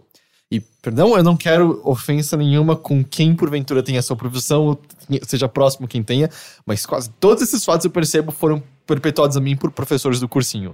Todas as vezes que eu lembro de algum fato curioso sobre ciência, história, eu vou lembrar. É um professor do cursinho. Teve um que eu já perpetuei aqui nesse podcast, que era sobre Einstein e a crença dele em Deus. E eu li recentemente God is Not Great, do Christopher Hitchens, e tem documentos do Einstein dizendo que ele não acreditava em Deus. Olha sabe? só. É muita coisa que você ouve, na verdade, sei lá, esses dados aleatórios, coisas que você ouve da sua avó, não do seu professor do cursinho. Então, mas é que eu acho que a gente tá falando de uma era pré-Wikipedia, por exemplo, pré-uma... Não que o Wiki não tenha erros, óbvio ela tem. Mas eu percebo que... a outra era... cesariana tem esse nome porque foi assim que César nasceu e ela teria sido inventada ali. Eu não lembro agora o origem do nome, mas cesariana é um negócio muito mais antigo do que o Império Romano. Eu fui pesquisar. E tinha sido perpetuado a mim por um professor. E eu, óbvio, ele é um professor, ele falou isso. Eu vou falar pra outras pessoas. Então deixa eu ver se o beija-flor é mentira. Mas continue sobre o Drifting Lands. Mas enfim, o focus, a barrinha de focus dele é um pouco diferente. Ele precisa passar perto de bullets, né? Então, se vem uma saraivada de bullets, se você foge dos tiros, né, dos projéteis, você não vai encher seu focus. Você tem que entrar no meio da saraivada e, tipo, deslizar, sabe? Assim. E daí, pra ele, tem uma habilidade que acaba sendo muito útil, que é pra você diminuir o tempo, né? Deixar tudo em câmera lenta. Ah, legal. Então, por exemplo, acho que pra outra nave, essa habilidade não é muito útil. Mas pra essa nave menorzinha, né, que lembra o Beija-Flor, ela é bastante útil. Então, é um jogo que, além de todas essas questões de risco e recompensa, você tem que pensar muito bem nas habilidades que você está utilizando, sabe? Nas combinações que você pode fazer entre essas habilidades. Tipo, uma outra coisa que foi justamente a armadilha que eu criei pra mim mesmo, que eu acabei perdendo 2 naves no processo, e naves que eu já tinha evoluído pra caralho, sabe? Ele tem 4 slots de nave, aliás, 4 slots de habilidades normais e 2 de habilidades passivas. O Heitor, acho que ele descobriu alguma coisa. Assim, eu descobri que isso é uma pesquisa difícil, que você escreve Beija-Flor pousa, você encontra muitas pousadas chamadas Beija-Flor. Mas eu achei um vídeo que é uma pessoa segurando um copinho de água com açúcar na mão, o Beija-Flor tá tomando exatamente... tomando, e aí ele pousa na mão dela. Então Beija-Flor pousa, ignora tudo que eu falei até a pouco. Ó, tem até que um Beija-Flor pousadinho na mão que dela. bonitinho. Nossa. Porque seria meio estranho o bicho simplesmente cair no chão e dormir. Será que é mentira que tubarão não para de nadar nunca também? Vocês já ouviram essa também, né? Não sei. Eu não sei. Não sei. Mas vamos lá, Drifting Lands. Então, por exemplo, se você... tem uma habilidade, dentro dessas 6 habilidades, 4 ativas e 4 passivas, uma que já vem, tipo, fixa no começo, e o jogo fala, deixa essa habilidade aí que ela é importante pra você. Ela basicamente serve pra te tirar da fase se você explodir. Então sua navinha, ela não é perdida pra sempre. Ela, tipo, você é resgatado. Você é resgatado. E você pode, inclusive, sei lá, perder itens, você perde seu cargo, né? Tipo, o seu inventário daquele momento, você perde o dinheiro que você acumulou naquela fase. É curioso que o Next Jump Shmup Tactics tem uma mecânica similar. Você pode ejetar quando sente que você vai morrer, e aí com isso você mantém, acho que era parte do dinheiro, se eu não me engano, ou alguns dos benefícios que você tem. Então, se você acha que você vai morrer, você tem uma opção de dar o retreat, só que leva uns 6 segundos, é um desses números variáveis, sabe? Tipo, às vezes você pode ter algum item que diminui o tempo do retreat, mas em geral leva um tempinho, tem um intervalo pra você conseguir ser puxado. Mas isso é uma coisa. Isso é você intencionalmente dar o recuar, e você acaba voltando pro hangar safe and sound, sabe? Agora, se você é eliminado... e você tem essa habilidade equipada, você também consegue, digamos, recuar pro hangar, mas você perde cargo, né? Tipo, o que você acumulou naquela fase, naquele momento, você perde o dinheiro que você conseguiu naquela fase. Enfim, você tem punições.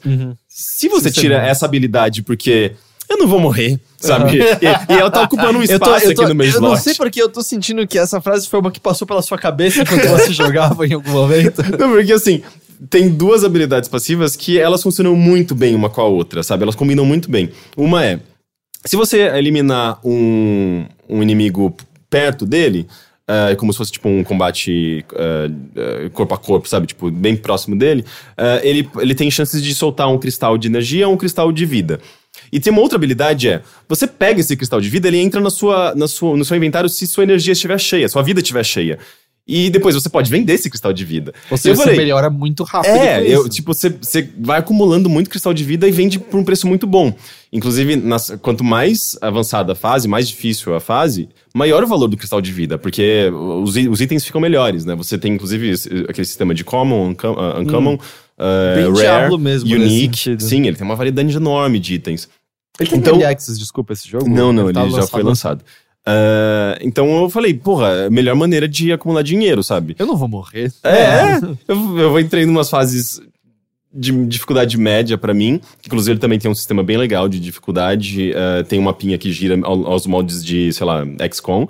E... Tipo Flint Hook, assim, que você sabe mais ou menos os perigos de cada fase antes. Não, é mais ou menos, eu acho. Mas ele tem um lance de um degradê de cor e um número também que determina se... Essas coisas determinam se a fase vai ser muito difícil ou muito fácil pra você, porque sempre varia de acordo com os seus equipamentos, os níveis da sua nave, enfim. E eu falei que eu pensei, eu acho que eu vou numa fase média, que não seja muito difícil nem muito fácil, pra eu conseguir uma quantidade boa de cristais num valor bom, e depois eu chego e vendo tudo, sabe? Só que você tem que se arriscar pra conseguir esses cristais, porque eles só vão aparecer se você estiver próximo dos inimigos, né? E eu tava usando, inclusive, a nave mais resistente lá, mas... Se, por exemplo, você tá na beira da fase... A resistente era a baleia ascendente, a baleia, né? A baleia ascendente. É muito piada interna.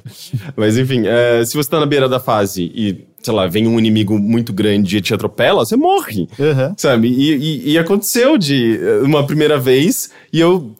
De morrer de bobeira, e eu olho e falo, eu não tenho aquela habilidade, porque eu intencionalmente tirei aquela habilidade.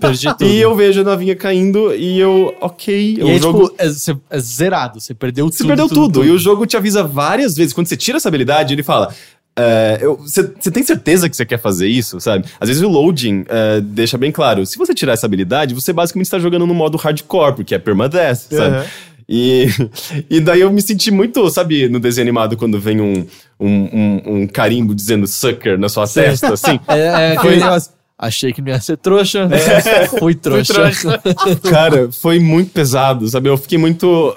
eu nunca senti... Quantas horas de progresso foi nisso? Eu acho que, sei lá, umas 6 horas, pelo menos. Eu fiquei muito... Eu acho que eu ia chorar. Nossa, eu ficaria muito chateado. Ia estragar meu dia. Eu nunca achei que eu ia sentir uma... Não importa, tipo, o doce que tivesse sobremesa, meu dia tava estragado. Mas meio que foi isso. Na minha cabeça era só isso, tipo, um jogo de navinha me fez sentir, tipo, uma das sensações mais frustrantes da minha vida, sabe? Foi muito bizarro. Foi muito forte. Porra, eu gastei 6 horas direto naquele negócio, tava, tipo, muito empolgado, sabe? Tipo, dedicado, e de repente você perde tudo isso, sabe? É muito pesado. E teve uma outra vez que eu fiz a mesma coisa. Dessa vez não vai dar ruim. Porque, tipo, sei lá, você confia, sabe? Eu nunca mais tirei essa habilidade. Tá lá pra sempre. Mas assim, qual é a progressão? Esse jogo tem um final, tem fases? Ele tem, acho que em torno de 100 fases. E eu tô na fase 20. Eu tô com 20 horas. Então, mas me diz assim, quando você teve o permadeath, foi desde a fase 1 de novo? Não, você continua... Tudo que você fez fica liberado. Inclusive os itens que você deixou no seu inventário. Você vai... Tudo... tem muita coisa, sabe? Você compra espaço no inventário pra deixar os itens. Só que os itens, eles têm requisitos. E se você pega uma nave do zero, você não vai conseguir usar os mesmos itens, você tem que voltar pras fases lá atrás pra subir de nível. Você vai ter que fazer muito grind. Esse talvez seja o maior problema desse jogo. Eu tenho dessas 20 horas, umas 5, 6 pelo menos é de grind. Mas não é culpa sua? Culpa minha também, porque eu fiz muita merda. Sabe? Porque isso parece ser o tipo de coisa que, eu terminei e agora eu vou... Sei lá, pelo menos pra mim, personagem hardcore no Diablo era isso. Eu terminei, vamos lá agora fazer isso aqui. Eu acho que durava 1 hora, mais ou menos. Mas eu sinto que a dificuldade dele ela escalona muito rápido, assim, porque no começo era bem tranquilo, e de repente começou a ficar tenso, sabe? Daí eu tinha que fazer grind pra subir de nível e tudo mais. E eu percebi, até lendo nos fóruns do Steam, o pessoal percebeu que é bem complexo e tal, então tem uma galera trocando ideia, assim, tipo, qual que é a sua estratégia, o que você tá fazendo pra evoluir mais rápido. O pessoal prefere usar justamente o mais frágil, porque o focus dele, quando ele tá no nível máximo, rende muito mais dinheiro do que o da baleia. Da baleia, eu acho que o multiplayer dela é de 10% a cada nível de focus. O do Beija-Flor, que é o nome que eu dou, eu acho que é 20% a cada nível de focus. Então, você praticamente triplica a quantidade de dinheiro que você consegue numa fase se você tiver com o focus sempre no máximo. Então, é isso que eu acho muito legal, sabe? Você sente que você consegue manipular o sistema do jogo de tal maneira que você sempre pode priorizar uma coisa, sabe? Eu quero priorizar a defesa. Então, você faz umas seleções legais de habilidades que vão combinar bem para aquilo que você quer. E utiliza também os equipamentos que vão priorizar os sistemas defensivos da sua nave, sabe? Então, você sente que tudo é muito manipulável, tudo é muito variável, tem muitas variantes e você consegue deixar o jogo do jeito que você quer, sabe? Isso é muito legal. Eu acho que é uma das coisas que eu mais tô gostando mesmo desse jogo. E ele é lindo, sabe? Ele tem um visual muito bonito, é tudo muito colorido, com uma estética quase meio cartunesca, sabe? Eu acho bem legal isso num jogo de navinha, até porque geralmente a gente tende a ver, eu acho que uma coisa um pouco mais distante disso. Quando que ele saiu? Faz um mês, no novo, começo de junho. Inclusive, eu gostei tanto desse jogo que eu fui atrás dos desenvolvedores pra saber quem eram, sabe? E eu descobri que era um estúdio francês, chamado Alchemy.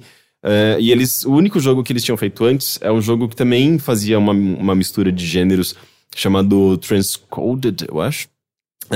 Que foi lançado no Steam em 2012 e de repente saiu do Steam. E eu fiquei, por quê? E o que aconteceu com esse jogo, sabe? E ele voltou a ser vendido em 2016.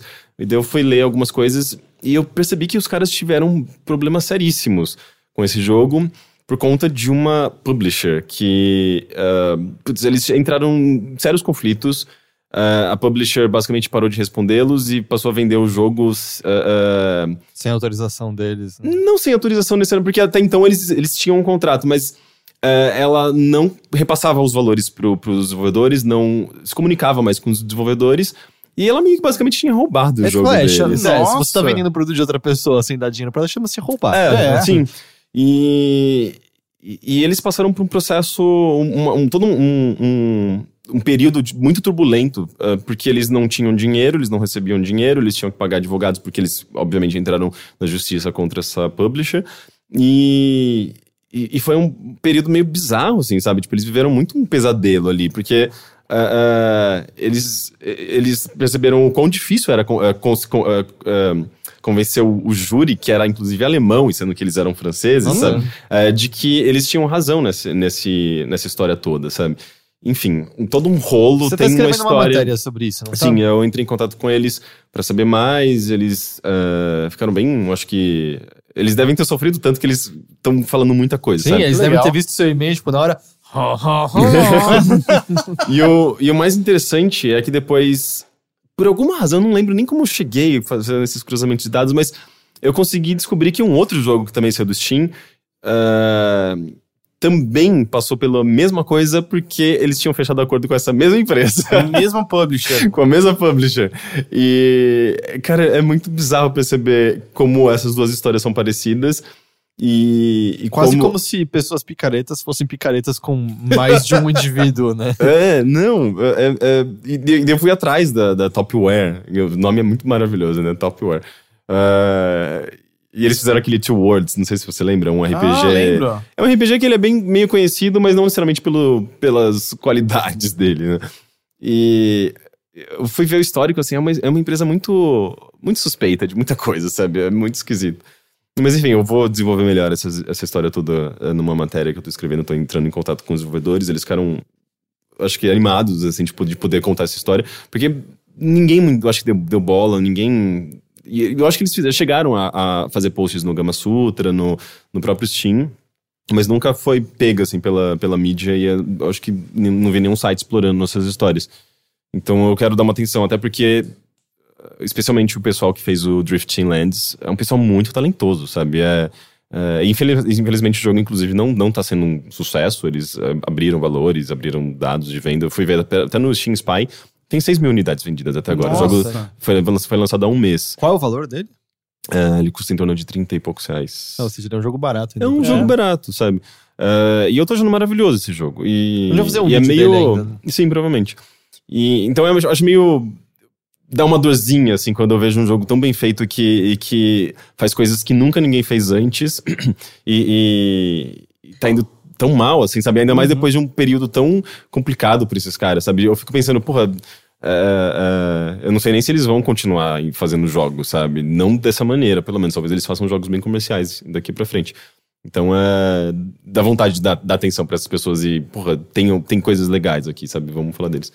Mas eu acho que foi isso que eu queria trazer mais nessa semana.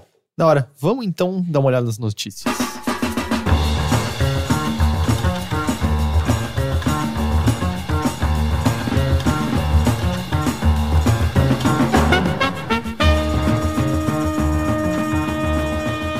Vamos lá. Falando em franceses, Vocês viram que aquele Rayman de Super Nintendo nunca lançado agora é jogável, mesmo que inacabado? Mas em emulador? Sim.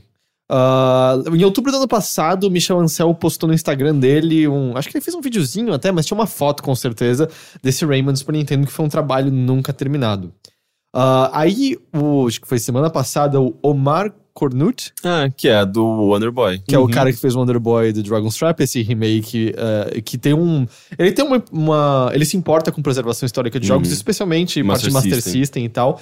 Ele entrou em contato com o Michel Ancel e teve acesso à build. E aí ele disponibilizou, ele pegou o cartucho, fez um dump do cartucho, disponibilizou tudo via Dropbox. Então qualquer um consegue baixar e jogar em emulador. Legal. É totalmente inacabado. A gente não tá falando de algo nível Star Fox 2, assim, parece que só tem uma fase. Bem alfa, assim, até o próprio Omar, ele fala acho que foi no Twitter, sei lá, que tipo, essa build que ele fez o dump é anterior até àquela que apareceu em algumas revistas na época, que tem algumas fotinhos que mostravam o lance do multiplayer desse Rayman do Super Nintendo. Essa ROM é um estágio anterior a essa etapa que mostraram nas revistas. Porque era uma versão também diferente de qualquer outra do Rayman original. Eu acho que esse Rayman nunca teve um port, tipo, não era que era um port pro Super Nintendo, era um Rayman original que nunca existiu mesmo. Mas ainda assim, é um Rayman 2D, lembra o que tinha no N-Gage. Eu acho mó da hora, porque esse tipo de coisa meio que dá pra gente um vislumbre do que poderia ter sido, né? Sei lá, se o Michel Ancel tivesse começado o projeto antes, talvez Rayman tivesse nascido no Super Nintendo e fosse um jogo multiplayer. O primeiro de todos é PlayStation? É PC e PlayStation. PlayStation, e eu acho que Saturn também. Porque, na verdade, assim, o visual me lembra o que depois... Que é o primeiro de PlayStation, que é o que teve pra Game Boy Advance também. Isso, é o mesmo mesma base. Lembra um pouco, assim, que é aquele 3D meio Donkey Kong Country, não, mais ele ou não menos, é 3D, né? ele é totalmente 2D. Não, então, aquele 3D meio Donkey Kong Country, que é meio pré-renderizado o personagem. Não, ele é totalmente 2D, é pixel art. Não é o Game Boy Advance não é assim? Eu achava que o Game Boy Advance tinha essa do Advance, você diz? Talvez, mas não era do Rayman 1. O Rayman 1, ele é 2Dzão, é bem bonito. Sim. É muito bonito. Vai ver que você deve estar pensando em algum outro Rayman, mas que não é essa versão. Porque eu lembro que saiu o Rayman 1 pro Game Boy Advance, mas eu acho que tinha outros Raymans também. Mas pode ser que eu só esteja lembrando mal, porque eu lembro que eu aluguei e não gostei. E foi isso aí, né? Basicamente. A notícia, acho que mais esquisita dessa semana é nossa, né? Brasileira. É do Brasil. Estão rolando relatos de lojistas, e mais de um, e a gente pode verificar que isso é verdade, que o Mercado Livre tá restringindo a venda de Nintendo Switch na sua plataforma, assim, ameaçando suspender a conta de vendedores que insistissem no assunto. Inicialmente foi só estranho, mas aí eu acho que o primeiro site que teve uma resposta oficial da assessoria do Mercado Livre, eu até cheguei a mandar um e-mail pra eles, imagino que vocês mandaram lá também, mas acho que o primeiro site que teve uma resposta foi o New Game Plus, pelo que eu vi.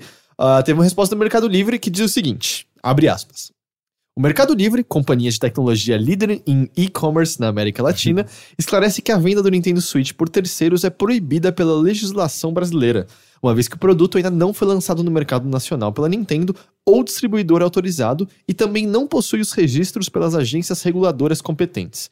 Desse modo, e conforme previsto em nossos termos e condições, o produto ainda não pode ser comercializado no site. Isso é muito bizarro, porque se isso sequer fosse verdade... Não, existe... Eu tava conversando com o Prano antes de começar. Existe um fato de que você não pode vender algo que não foi homologado pela Anatel oficialmente. Do tipo, se eu vender pra você, é do tipo uma troca entre dois indivíduos, eu acho que é ok. Mas eu sei que tem lojas dentro do Mercado Livre. Mas a gente tá num país... a gente tá do lado do Paraguai, cara. Quantas coisas são importadas do Paraguai que não são homologadas? Mas é mercado cinza. Então, mas... quantas coisas que são também mercado cinza que fazem parte ali do mas mercado eu acho livre, que por obrigação... Claramente isso aconteceu porque alguém veio falar. A suspeita é que seja alguém com uma marca... Alguém de uma marca que detém os direitos da Nintendo. O nome que tá na cabeça de todo mundo... NC Games, porque teve aquela notícia recente de... Mas no caso também de softwares, mas né? mesmo que sejam eles não detêm a marca, né? A própria Nintendo já falou que, tipo...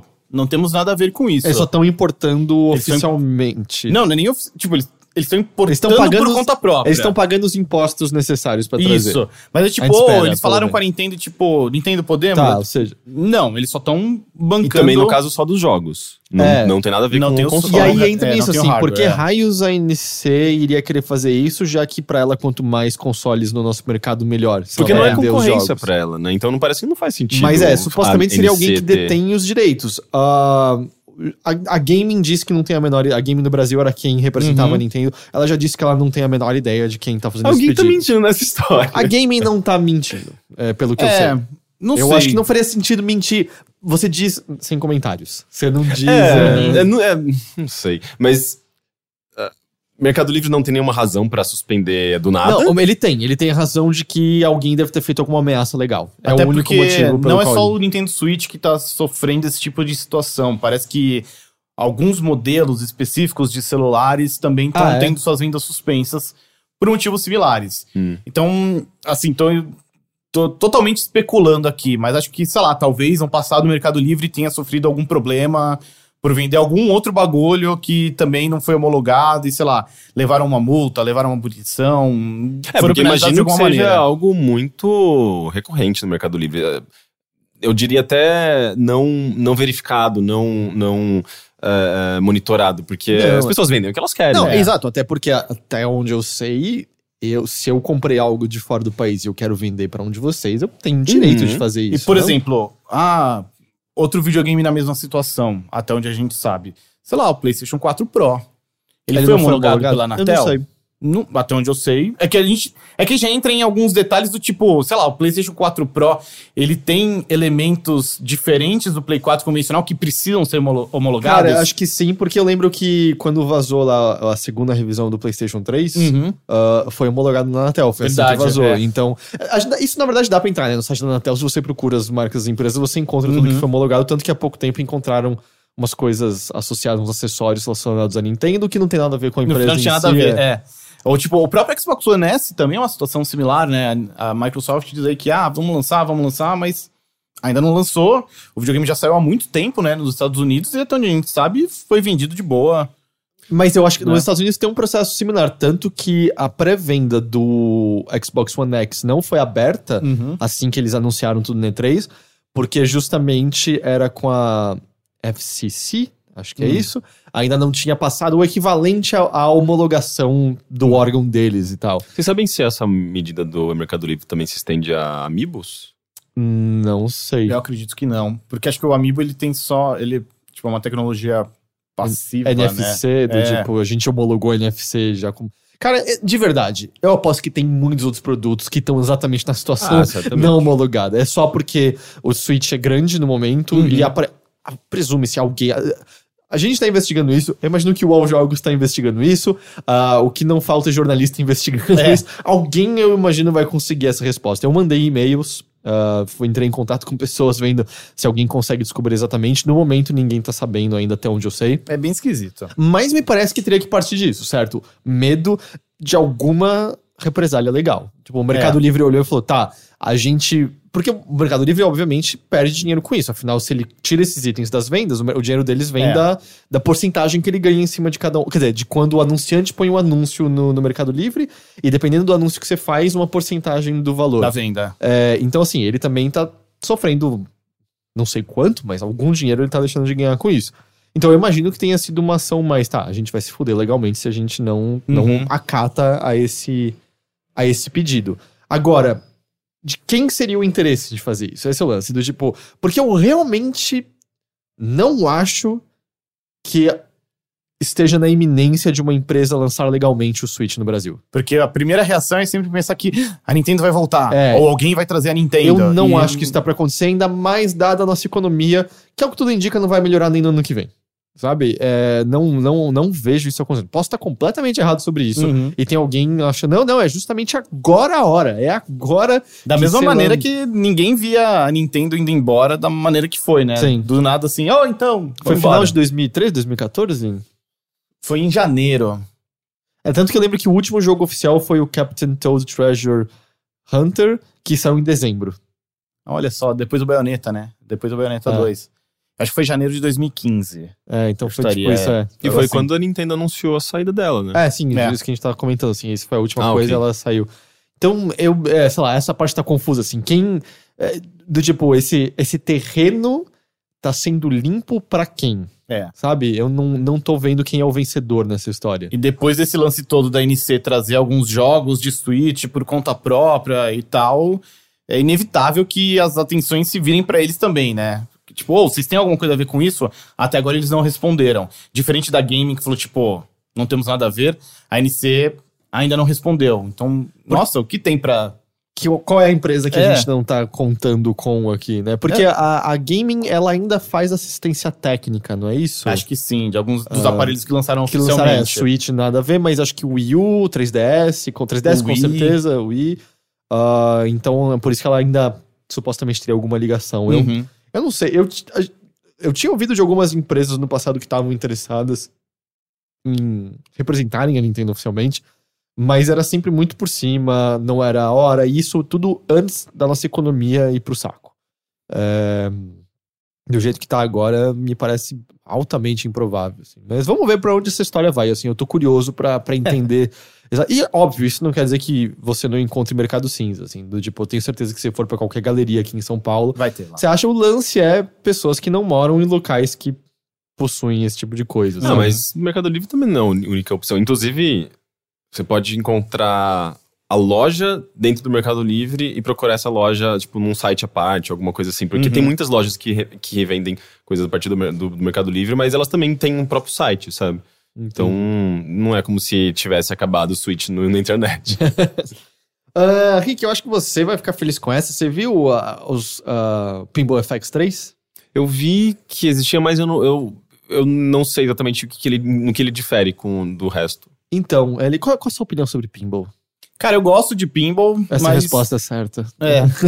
Mas eu gosto do pinball físico. Acho que os digitais... É legal, obviamente, ter essa opção, mas fica faltando algo, que você né? não jogou Pinball FX. Então, uma pessoa mandou um e-mail pra gente há pouco tempo que em São Caetano tem um showroom que antes era só um lance que você alugava mais caro, mas agora é um lance que você pode comprar ficha e jogar uma das maiores coleções de pinball que tem por aqui. Gente, Eu preciso depois ver os detalhes, mas eu tava Interessante, querendo fazer uma mini excursão pra São Caetano jogar pinball e tal. Eu quero. Mas bem, o Pinball FX 3 vai ser lançado no meio deste ano, então ele tá próximo de sair. Partes legais, a maioria das mesas do Pinball FX 2 vão poder ser transferidas gratuitamente pro 3. A maioria porque algumas estão sob licença e algumas licenças não vão deixar, mas pelo que os devs estão falando, é a maioria mesmo.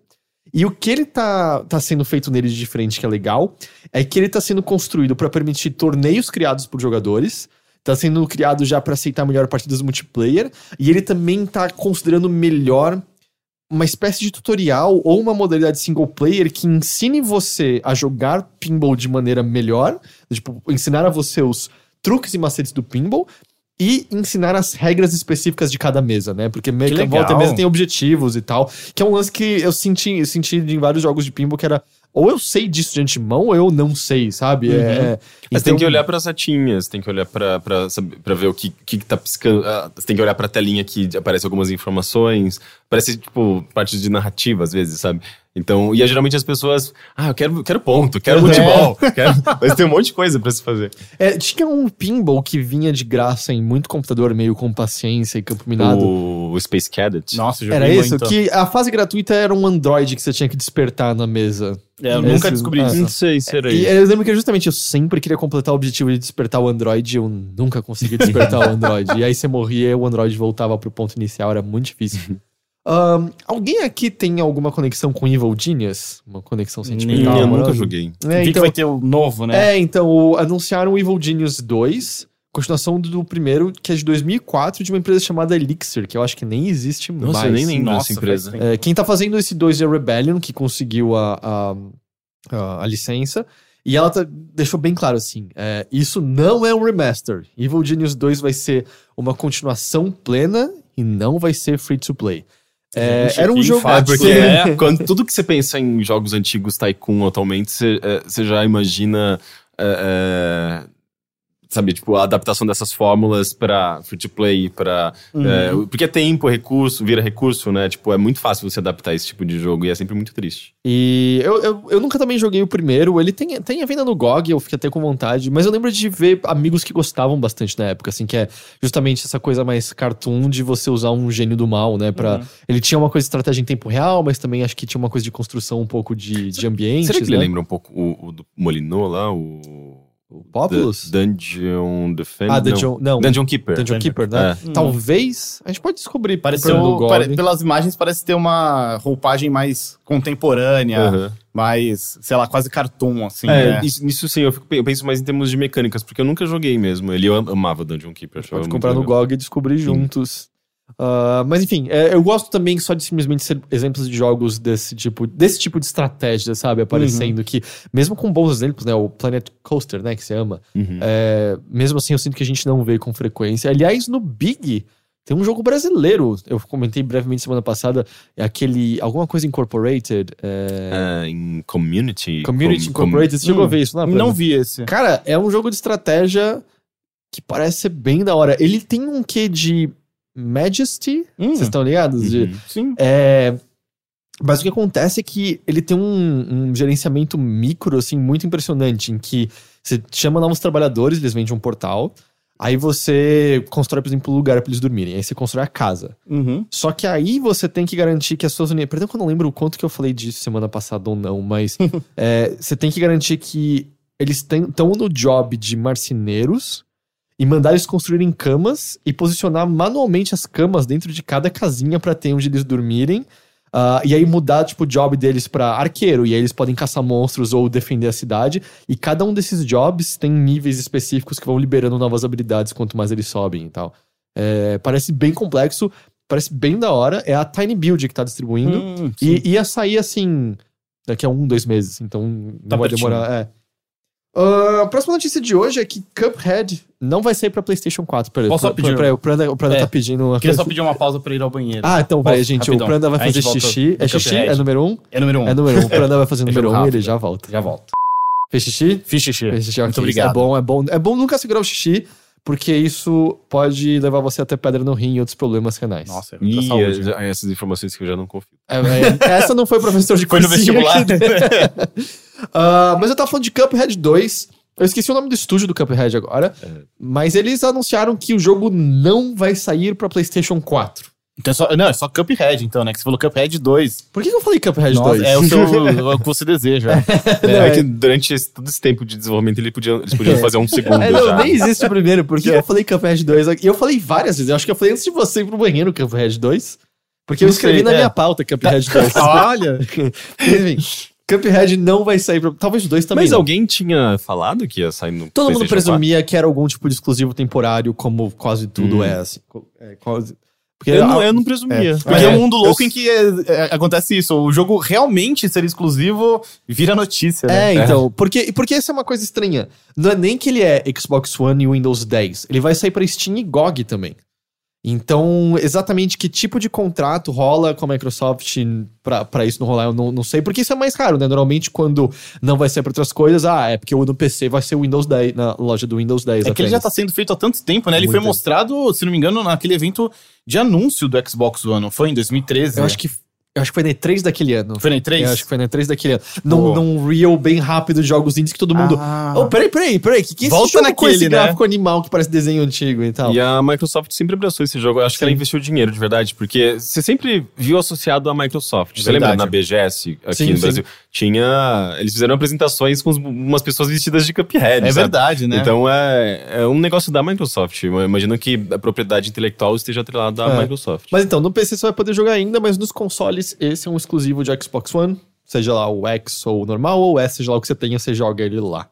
E a última notícia de hoje é que começou no último domingo, dia 2 de julho, a Summer Games Done Quick, né? Um dos maiores eventos de speedrun do mundo. Tem os dois grandes, né? Que é a Summer Games e o Awesome Games. É isso, né? Awesome Games Done Quick. AG. Ele vai até o dia 9 agora e é o mesmo esquema de sempre. Vários jogadores que são muito bons no que fazem, fazendo speedruns de jogos, seja usando glitch, seja simplesmente sendo muito bons, seja pegando 100% do jogo, seja não pegando 100% do jogo. E eu não sei se vocês viram, mas já no primeiro ou segundo dia teve uma surpresa muito legal. O jogador, a alcunha dele é o Dragon Blitz, sendo que o A é um 4. Você tá ligado que eles fazem umas... eles chamam de practice run, né? As tentativas pra praticar antes de fato estarem lá jogando. E nessa tentativa que ele tava praticando, ele era Symphony of the Night o jogo. Ele quebrou o próprio recorde, que é o recorde mundial. Gente! De sem glitch. Porque com glitch é outra coisa, mas é glitchless. Ele quebrou o próprio recorde, só que não tava sendo transmitido e não contava. E aí ele sentou pra fazer, e ele quebrou o recorde de novo na transmissão. Que legal! Fazendo mesmo. O legal é que, assim, o recorde que ele quebrou na prática, praticando, foi 10 segundos mais rápido do que o que ele fez na run que contou. Então, tipo, tem espaço pra melhor ainda. Mas é muito da hora quando na pessoa... Porque a pessoa tá conversando, volta e meia, ela tá fazendo umas demonstrações, e é um jogo bem difícil. Porque o que o pessoal na Conglitch faz... é dar um jeito de não perder o equipamento inicial do Alucard, né? Você pula a cena da morte, mais ou menos, e aí você já tem aquelas armaduras que são algumas das melhores, se não as melhores do jogo já. Então, obviamente, facilita. E ele não. Então, assim, envolvia muito meio que não apanhar. É um jogo bem difícil. Se eu não me engano, o Symphony of the Night foi um dos jogos ali vamos dizer, ajudou a fomentar a cena de speedrun como um todo, se eu não me engano. Então foi muito da hora, assim, ele conseguiu ali fazer de novo. Vocês chegaram a assistir alguma coisa até agora, Dan? Ainda não, eu acompanho mais pelo Twitter, sigo muita gente que acompanha mais avidamente, mas esse lance do Castlevania eu não sabia, achei demais. Eu gosto, assim, de, tal qual você falou que você usa o Switch, você liga um jornal, speedrun normalmente eu falo, tô fazendo uma coisa, eu ligo no fundo, aí eu ouço os comentários, né? Eu vejo um pedaço e tal. E eu acho que às vezes acaba sendo legal pegar picado, porque... em certo momento você começa a ver muitos mesmos jogos de novo. Tipo, eu tava vendo uma de Freedom Planet, acho que eu já vi umas 3 vezes, sabe, speedrun de Freedom Planet. Eu vi uma de Brothers, e é engraçado que o próprio runner, ele meio que falava sobre... eu me sentia quase meio mal, parecia, de estar quebrando o jogo, porque ele fala, cara, pra mim é um dos melhores jogos já feitos. Ele comenta daquele momento final. Vocês todos jogaram Brothers? Ainda não. Não? Não. Então, relaxa que eu não vou falar, mas então... joga esse jogo. Uhum. E se você não sabe absolutamente nada dele, continue assim. Tá. Mas sério, acredita, eu concordo, assim, é um dos melhores jogos que eu joguei na minha vida. Assim, eu diria que é um dos melhores finais, porque o jogo em si tem partes, digamos, meio chatas. Eu acho que a única parte chata é a caverna, vamos dizer, é o segundo estágio. O resto eu acho bem da hora. A Cidade da Neve e tal. O final, ele basicamente é massa. Mas assim, existe algo absolutamente fenomenal que esse jogo faz. Ele me destruiu, eu saí, tipo, em lágrimas dele, assim. É realmente foda. Se você não jogou, jogue e depois vem falar se você... Tá. E aí, justamente por conta disso, é um jogo com uma história muito boa, ela é impactante, e ele tá quebrando. Tem uma hora que ele tá fazendo os personagens andarem no céu, carregando uma madeirinha, tá ligado? E ele mesmo ficava assim, não, mas se vocês não jogaram, param de assistir aqui, por favor, porque é curioso e tal. Mas foi divertido assistir essa run. Eles estavam indo bem na arrecadação de dinheiro, e, de novo, é pro Médicos Sem Fronteiras, tudo que eles arrecadam. Aconteceu até há pouco tempo, né? O Brazilians Against Time também, Sim. Foi bem legal, eu acompanhei um bocadinho e tal. Sei lá, speedrun é um negócio que eu acho muito da hora. Você não é tão fã, né, Rick? Não, eu não gosto, é um esporte que eu não aprecio. Não sei, dá pra chamar de esporte? É um esporte menor esporte do mundo, né? Porque são tipo, umas... é uma competição, 20 né? pessoas ou 40 pessoas que estão dedicadas, às vezes, em debulhar aquele jogo. E elas estão competindo, então é uma espécie de esporte mental, né? Eu gosto muito de ver, sabe, os jogos, eles são desconstruídos de uma maneira muito, muito legal. Não chega no nível dos mundos paralelos de Mario 64, Esse né? vídeo é maravilhoso.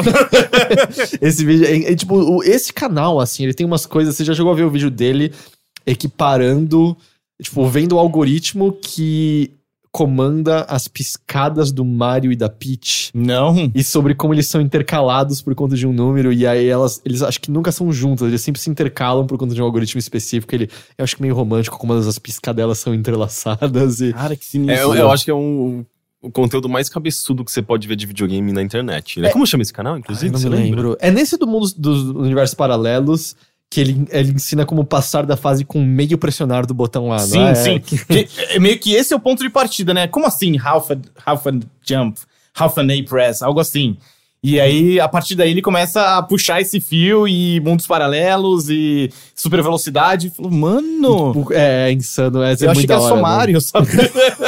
Eu já achei mó legal pegar 120 estrelas. É. Mas esse vídeo é insano. Mas eu gosto muito de ver, assim, as pessoas que se dedicaram a esses jogos nesse ponto, assim, que elas entendem coisas que eu acho que se você for perguntar pros programadores, eles não sabem, sabe? Provavelmente. E isso é o que eu acho mais fascinante nessa cultura do speedrun. Ainda que sejam poucas pessoas, são pessoas que conhecem o jogo, as entranhas do jogo, como ele funciona, por que ele funciona daquela maneira e como eu consigo usar isso pra terminar o jogo mais rápido. Sim. Caramba, que teve um ano que tinha um dos desenvolvedores do jogo do Máscara do Super Nintendo. E aí teve um momento muito divertido que... o desenvolvedor tava conversando com eles via Skype e tal, e aí o runner tava falando assim das táticas, aqui eu faço isso pra passar, ele, que legal, não sei o que lá. Aí eu acho que o desenvolvedor pergunta assim, nossa, mas e a fase do esgoto, né? Porque tem umas coisas mais complicadas de ir e vir. Ele, eu concordo, é uma fase muito complicada. Aí ele chega na fase do esgoto, então sabe o que a gente vai fazer? O quê? Vamos passar por ela. E aí ele ativa eu não lembro se é a orelha do Máscara que cresce, ele ativa uma cornetona, que é um ataque. Uhum. E o que acontece é que o começo da fase é do lado da saída, tem só uma paredezinha. E essa cornetona conta como o hitbox do Máscara. E ela atravessa a parede e conta como seu hitbox chegando na saída e você passa a fase inteira. E o dev, tipo, o quê? O quê? Eu não acredito, sabe? E isso tava no jogo dele, ele não tinha a menor ideia. E aí você corta a fase inteira com um poder dentro do jogo, sabe? Acabou. Era bem legal. Eu procurei o canal, mas não achei. Eu não faço a menor ideia qual seja o nome. Isso é o que eu tenho de notícias por essa semana, então vamos ler alguns e-mails.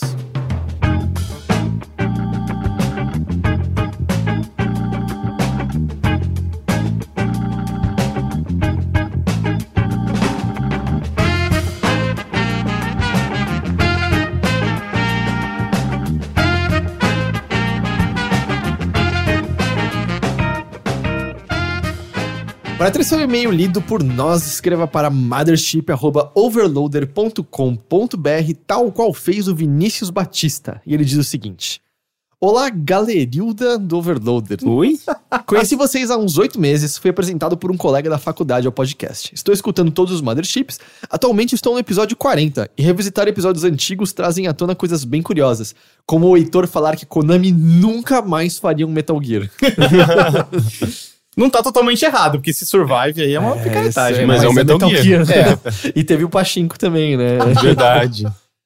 Mas eu queria falar sobre algo que o último Sexta Show me fez pensar. O último Sexta Show a gente tava jogando justamente o DLC do Zelda. Ele diz: Zelda é um universo grande onde as histórias passam em intervalos entre períodos enormes desse mundo. Quando o Heitor falou dos Koroks, que antigamente eram os Kokiris, eu fiquei, quê? Eu vi todos eles no Ocarina of Time. Eles morreram? O quê? Eu não sei. Eu acho que eles morreram. Acho que são novos. Acho que os Koroks não são os Kokiris evoluindo. Acho que os Kokiris... Não, eu... Você acha que eles são vivos, eternos e eles se transmorfosearam em que Koroks? Nem... que o Wind Waker lançou essa proposta bizarra, tipo... Tanto que se não me engano, os Rito são os Horas evoluídos no mundo do Wind Waker. Mas agora no Breath of the Wild... Aí acabou tudo, né? aí Porque agora tem Pássaro e Zora, né? Tem os dois, Mas, e os Koroks. E tem porque o Wind Waker é o primeiro que tem os Koroks. É o primeiro. E aí é justamente você fica, os Kokiris viraram isso daqui porque eles estão na árvore Deku. Mas aí os passarinhos, é verdade. Essa era a ideia, os Horas evoluíram de aquáticos pra aves. É algo assim, só que aí no Breath of the Wild tem tudo. Tem então tudo misturado. Eu sou do partido de que no Breath of the Wild é tanto tempo depois que de alguma maneira as timelines se juntaram. Mas é pra ser depois? Eu achava que era pra ser bem antes, na verdade. Então... Porque não tem os lances que ele é quase uma releitura do primeiro Zelda? Tem isso, mas por exemplo, se você for pegar Ferro e Fogo assim, tipo, a gente falando da expansão, né? Ainda hoje tava lendo um artigo sobre isso. Na expansão, você tem a máscara da Midna, tem a roupa do Tingle, tem vários itens, né, de outros Zeldas. Sim. E a historinha de que todos eles eram tesouros que estavam guardados no castelo que um ladrão muito louco lá roubou e espalhou pelo mundo. Ou seja, se eles são canônicos... Eles são canônicos, eles eram tesouros, né? Tipo, ou seja, o rei e a Zelda sabiam que, isso aqui é importante por causa disso, daquilo. Ou seja, no mínimo, Breath of the Wild tá na timeline do Link jovem do Ocarina of Time. De todos, né? Porque tem coisa do Wind Waker também. Então, mas o Wind Waker tá na timeline do Link jovem, não tá? Tem 3 timelines. Tem três timelines. A do Link adulto do Ocarina of Time criou uma timeline, a do Link jovem cria outra timeline, e tem a timeline na qual o herói falhou, não é isso? É uma terceira timeline. Tem isso. Que é a que o Minish Cap se passa, se eu não me engano. Eu acho. Pode ser. Eu meio que odeio a gente agora nesse momento. Mas eu não sei, eu odeio e acho divertido essas conversas ao A mesmo gente caiu tempo. na armadilha do timelines do Zelda, desculpa. Até porque a história é sempre a mesma, basicamente. Mas é porque assim, todo o jogo, Tingle né? aparece pela primeira vez no Majora's Mask, que se passa depois do Ocarina of Time na timeline do Link criança. Que ele volta, Ele né? volta, ele perde a Epona, e aí ele tá... Não, ele tá indo procurar a nave, porque a nave desaparece. Foi parar quando no ele mundo volta, do Majora's, quando ele volta pra... Não, quando ele volta a ser criança, a nave não tá mais com ele. Ah, é. E aí a jornada dele do Majora's, ele procurando. Fala tipo, Navi. Navi, tá. O que diz ele está procurando um amigo, uma amiga perdida, que é friend, você não sabe se é homem ou mulher. E aí presume-se que é a Navi. Sim. Navi. Então, porque sabe, sei lá, o que aconteceu com a Navi, se ela ficou na timeline do futuro, se ela desapareceu, porque... Nossa, é uma grande mancada da Zelda adulta, né? Tipo, vamos mandar você de volta, Link. Só você, eu não sei se ela conta... É porque ele toca, né, a Ocarina, né, no final, pra poder ser mandado... Não, a Zelda toca Zelda pra te mandar de volta. Então, aí a Navi não tá com ele. Eu acho que era isso. Eu acho que não, é. E ele entrou em depressão e daí virou Majora's Mask. Porque ninguém Não, o Link entrou em depressão, não era? Gente, vamos embora. O Link entrou em depressão. Eu não sei, eu tô chutando. Ele nem eu fala, não jogo, Mas eu não o ponto é jogo. que assim, o Tingle aparece pela primeira vez no Majora's, que é a continuação do Ocarina of Time. Sim. Ele tá no Wind Waker. Tá no Wind Waker. Ele tá no Twilight Princess? Não. Qual era a pergunta? Segue o jogo. Tá. Então eu queria que vocês me dissessem... então, ele tá falando da surpresa que ele ficou sobre descobrir que os Koroks são Kokiris. Ele vai pedir pra gente discutir a timeline de... Não. Não, ele queria assim... Eu queria que vocês me dissessem se já tiveram uma experiência parecida num jogo ou até mesmo em histórias em outras mídias, assim. Esse, sabe, mind-blowing de...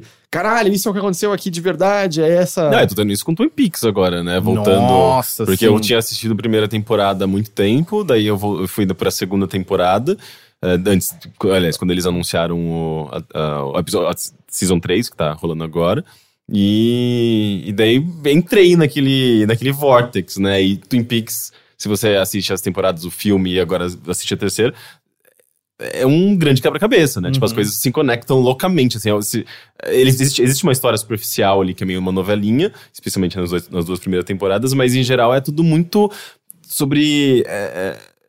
É um negócio meio... Tem uma mitologia própria, sabe? Tem muitos símbolos, muitos personagens que representam coisas, tem metáforas, então é muito cabeçudo, assim. Você vai fazendo essas conexões e você se pega num universo paralelo, sabe? Tipo, tanto é que os fãs mais hardcore vão atrás dos livros e fazem conexões e as coisas se explicam, se encaixam. É maravilhoso essa sensação, né? Meio viver o Zeitgeist, sabe? Eu tinha pensado em alguns antes, em termos de videogame, eu lembro que quando acho que Namco, agora eu lembro, que confirmou que Ace Combat e Galaga são no mesmo universo de Dig Dug e se passam antes, eles são prequels de Dig Dug. Oi? É verdade.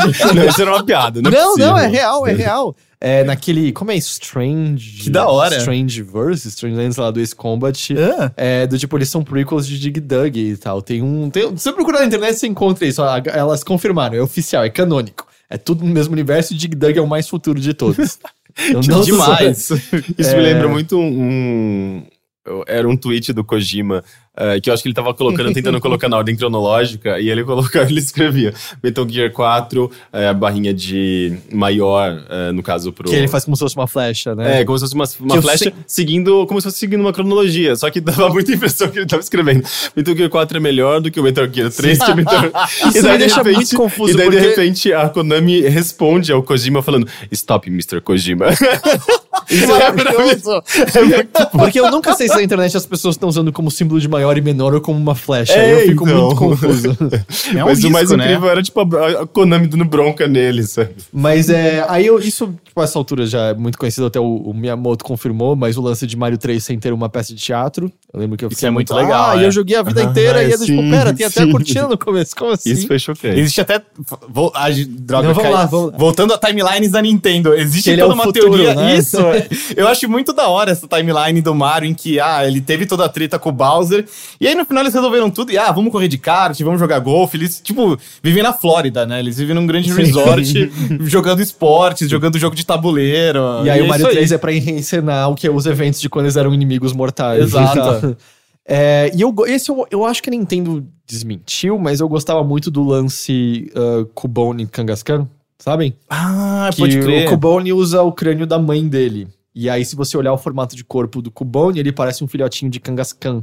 Então, ele, teoricamente, o Cubone a evolução do Cubone é quando a mãe Kangaskhan morre, ele pega o crânio de um Kangaskhan e põe a cabeça. Me lembro disso. disso. Eu editei 5 mundos estranhos. Eu sei de todas essas coisas. Faz sentido, faz sentido. E eu não ligo se a Nintendo diz não. Pra mim é verdade. Continua sendo, Você lembra de alguma, Prandas? Cara, pensando aqui, acho que em games, um momento que eu tive assim foi com Chrono Cross. Na época que eu joguei no Play 1 mesmo e tal. Que em certo ponto da história, você chega num lugar lá que é tipo o fim dos tempos ou algo assim. E você encontra, tipo, fantasminhas, crianças do Crono, da Luca e da Marley. Eu não lembro disso. E eu lembro de ficar meio chocado do tipo... No Cross mesmo. No Cross, na época eu já estudava inglês, mas eu não manjava tanto. Eu lembro de ficar meio chocado com a revelação de...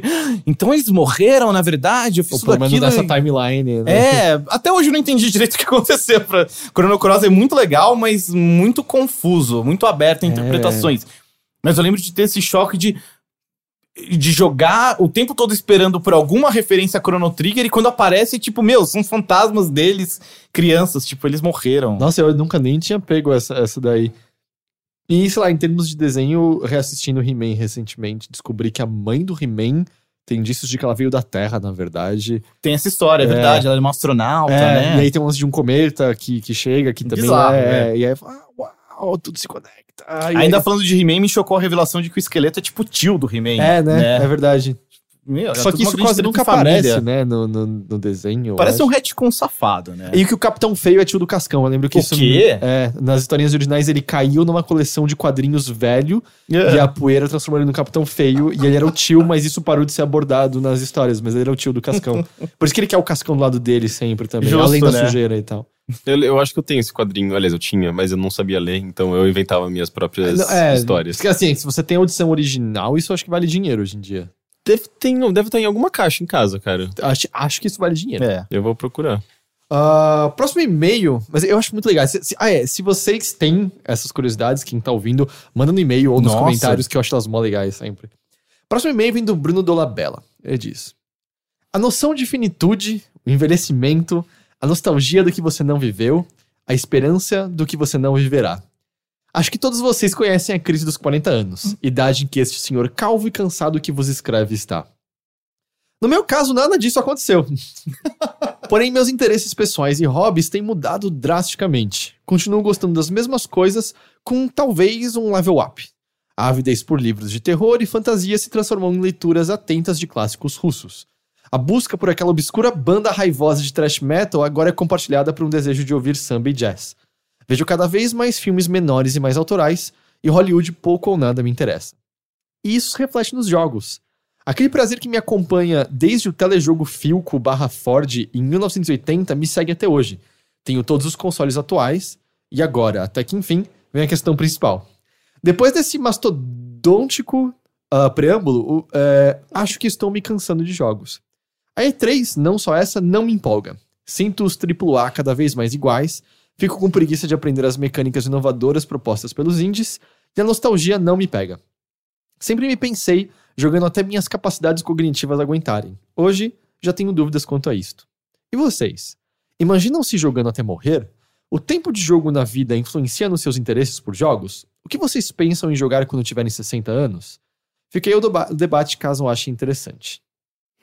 Eu sinto que o gosto das pessoas muda com o tempo, de fato, e eu acho que isso é refletido em jogos. Pra mim, especificamente, eu certamente gosto muito menos do tipo de jogo que eu jogava quando eu era mais novo, sabe? Dos jogos mais focados em ação, em combate. Eu me interesso bem menos por jogos de tiro em geral, por temas que eu me interessava quando eu era mais novo, né? Tipo, jogos de fantasia, geralmente não, mas me chamam a atenção. E não é à toa que eu prefiro muito mais olhar pra jogos que têm uma estética diferente, às vezes uma mecânica diferente, mas uma coisa que me chama muita atenção é que eu gosto de jogos pequenos e que contam histórias, sabe? E às vezes histórias que você normalmente não vê em videogame, sabe? Então, eu acho que isso reflete também não só amadurecimento da indústria, mas o fato de que existe público para isso. Esse público já tá, talvez, se sinta meio calejado de jogos com as mesmas mecânicas, ou tem dificuldade de lidar com mecânicas e joga. Inclusive, público jovem, eu acho que joga muito melhor, sabe?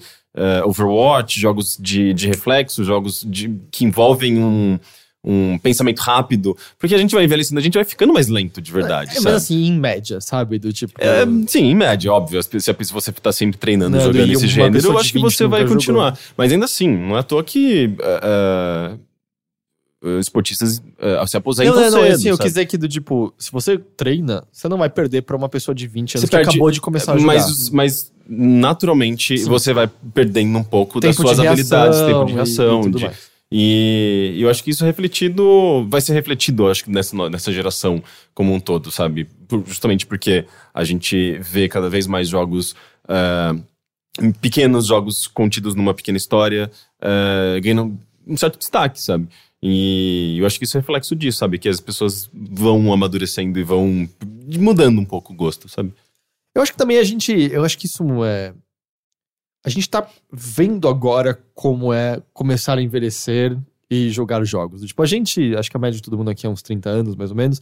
Mas existe uma geração mais velha, esse que nos escreveu um pouco mais velho que nós, mas que eu acho que a gente tá vendo finalmente como é a relação das pessoas com jogos numa idade mais avançada. E eu acho que o que a gente também não vai demorar pra começar a ver cada vez mais é como é também desenvolver jogos numa idade mais avançada. É ver justamente essas pessoas que estavam desenvolvendo, que estão agora com 40, 50, talvez 60 anos, e que tipo de jogo eles começam a fazer pensando talvez em como os gostos deles também estão mudando. O reflexo disso a gente já vê, né? O God of War, a gente já chegou a comentar, que é um jogo sobre paternidade e tudo mais, porque essa era a vida dos desenvolvedores, especialmente do Balrog lá. Mas o tema de paternidade, geração passada até essa, eu acho que é a geração da paternidade, né? Tipo, muitos jogos sobre paternidade. Mas é uma The coisa Walking de Dead, leve. a Mas é uma Last coisa of que Us. vem em levas, ainda mais quando você considera que um jogo às vezes demora 3, 4 anos pra ficar pronto e tudo mais. Então eu acho que esse tipo de mudança a gente vai ver cada vez mais e mais, assim. Então, tipo, eu sinto que, sei lá, as pessoas mais velhas jogando agora, que estavam jogando quando jovens, estão o quê? Nos seus 60 agora, mais ou menos? Claro, não tô dizendo que não tenham exceções a isso, mas tô dizendo em termos de leva, sabe?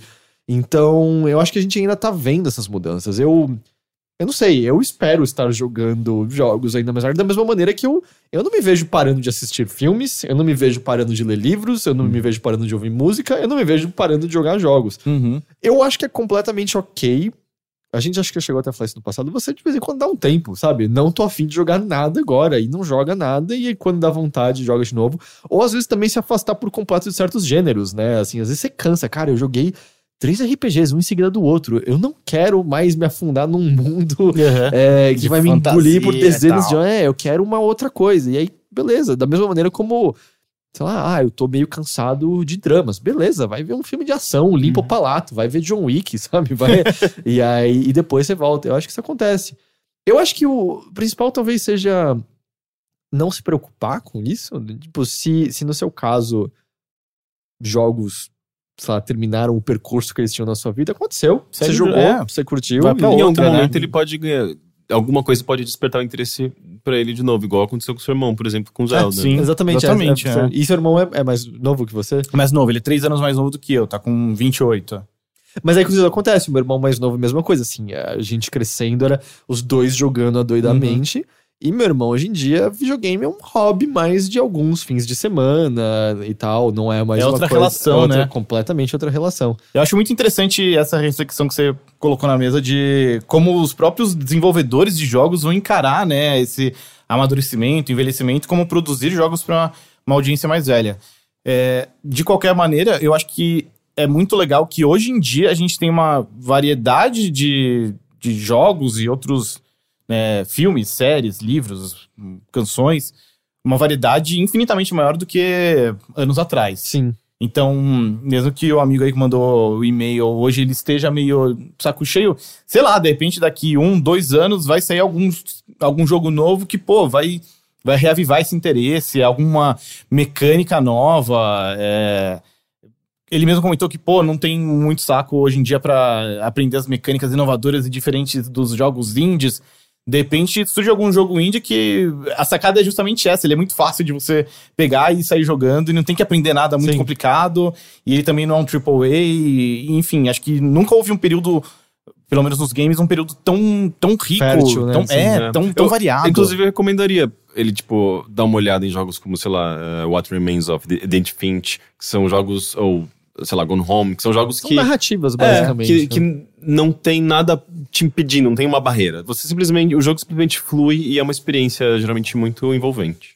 Mas eu acho que o principal é não se preocupar, sabe? Sim. Eu acho que, se aconteceu, aconteceu. E você tá consumindo outros produtos culturais, você tá lendo, você tá ouvindo música.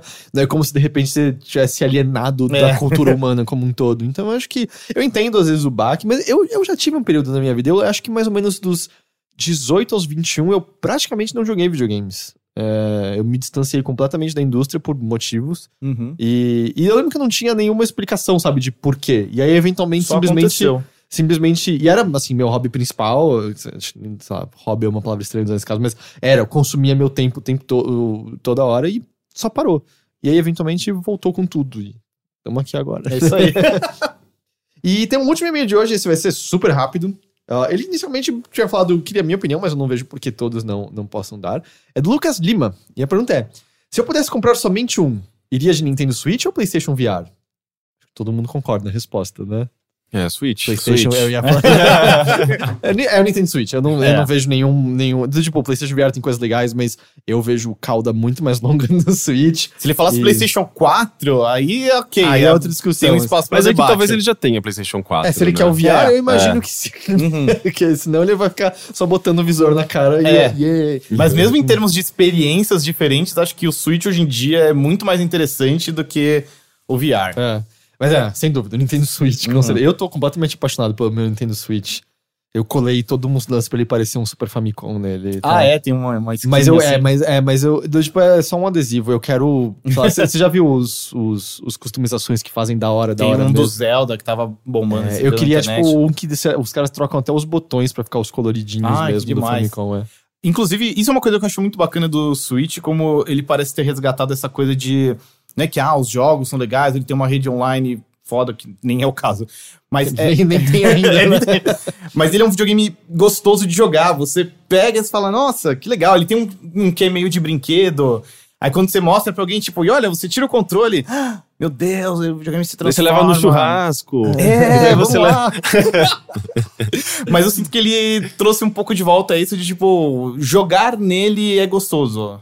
Sim, não, eu tô adorando de uma maneira que eu já sentia que eu ia adorar, eu não esperava que eu ia adorar tanto assim.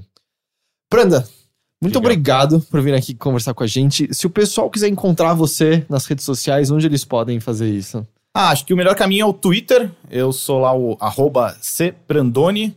E aí de lá dá pra achar as outras coisas, é mais de boa. Quem quiser encontrar seu trabalho ao Jogos, primariamente. Exato. Tá rolando transmissão direto, né? A gente tá fazendo muitas transmissões ao vivo, né? Toda quarta-feira a gente tem, com certeza. Mas sempre que sobe um tempinho, aparece alguma coisa legal, a gente arma alguma outra live lá. Eu tenho visto mais no Facebook. É no Facebook que vocês têm focado ou vocês transmitem pra várias coisas juntos? A gente faz no Facebook e no YouTube ao mesmo tempo. É que o Facebook é muito maior do que o nosso canal, então acaba espalhando mais e tal. Mas a gente tá nos dois ao mesmo tempo. Da hora. Rick, você sabe que eu tô sempre agradecido pela sua presença aqui. Sim, senhor. Matheus, muito obrigado. Double Hang Loose de pé pra avaliar. E a gente se vê então de novo na semana que vem com mais Mothership. Tchau. Tchau, tchau. Tchau.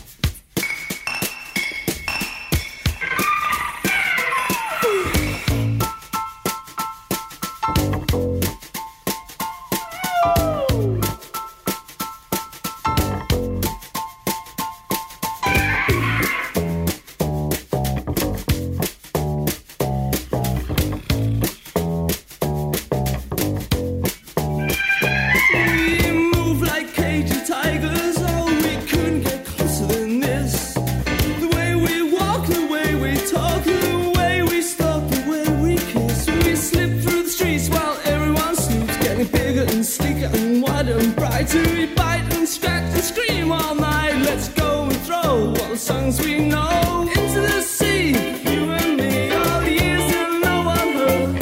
I'll show you in spring, it's a treacherous thing. We miss you, yes. Love cats.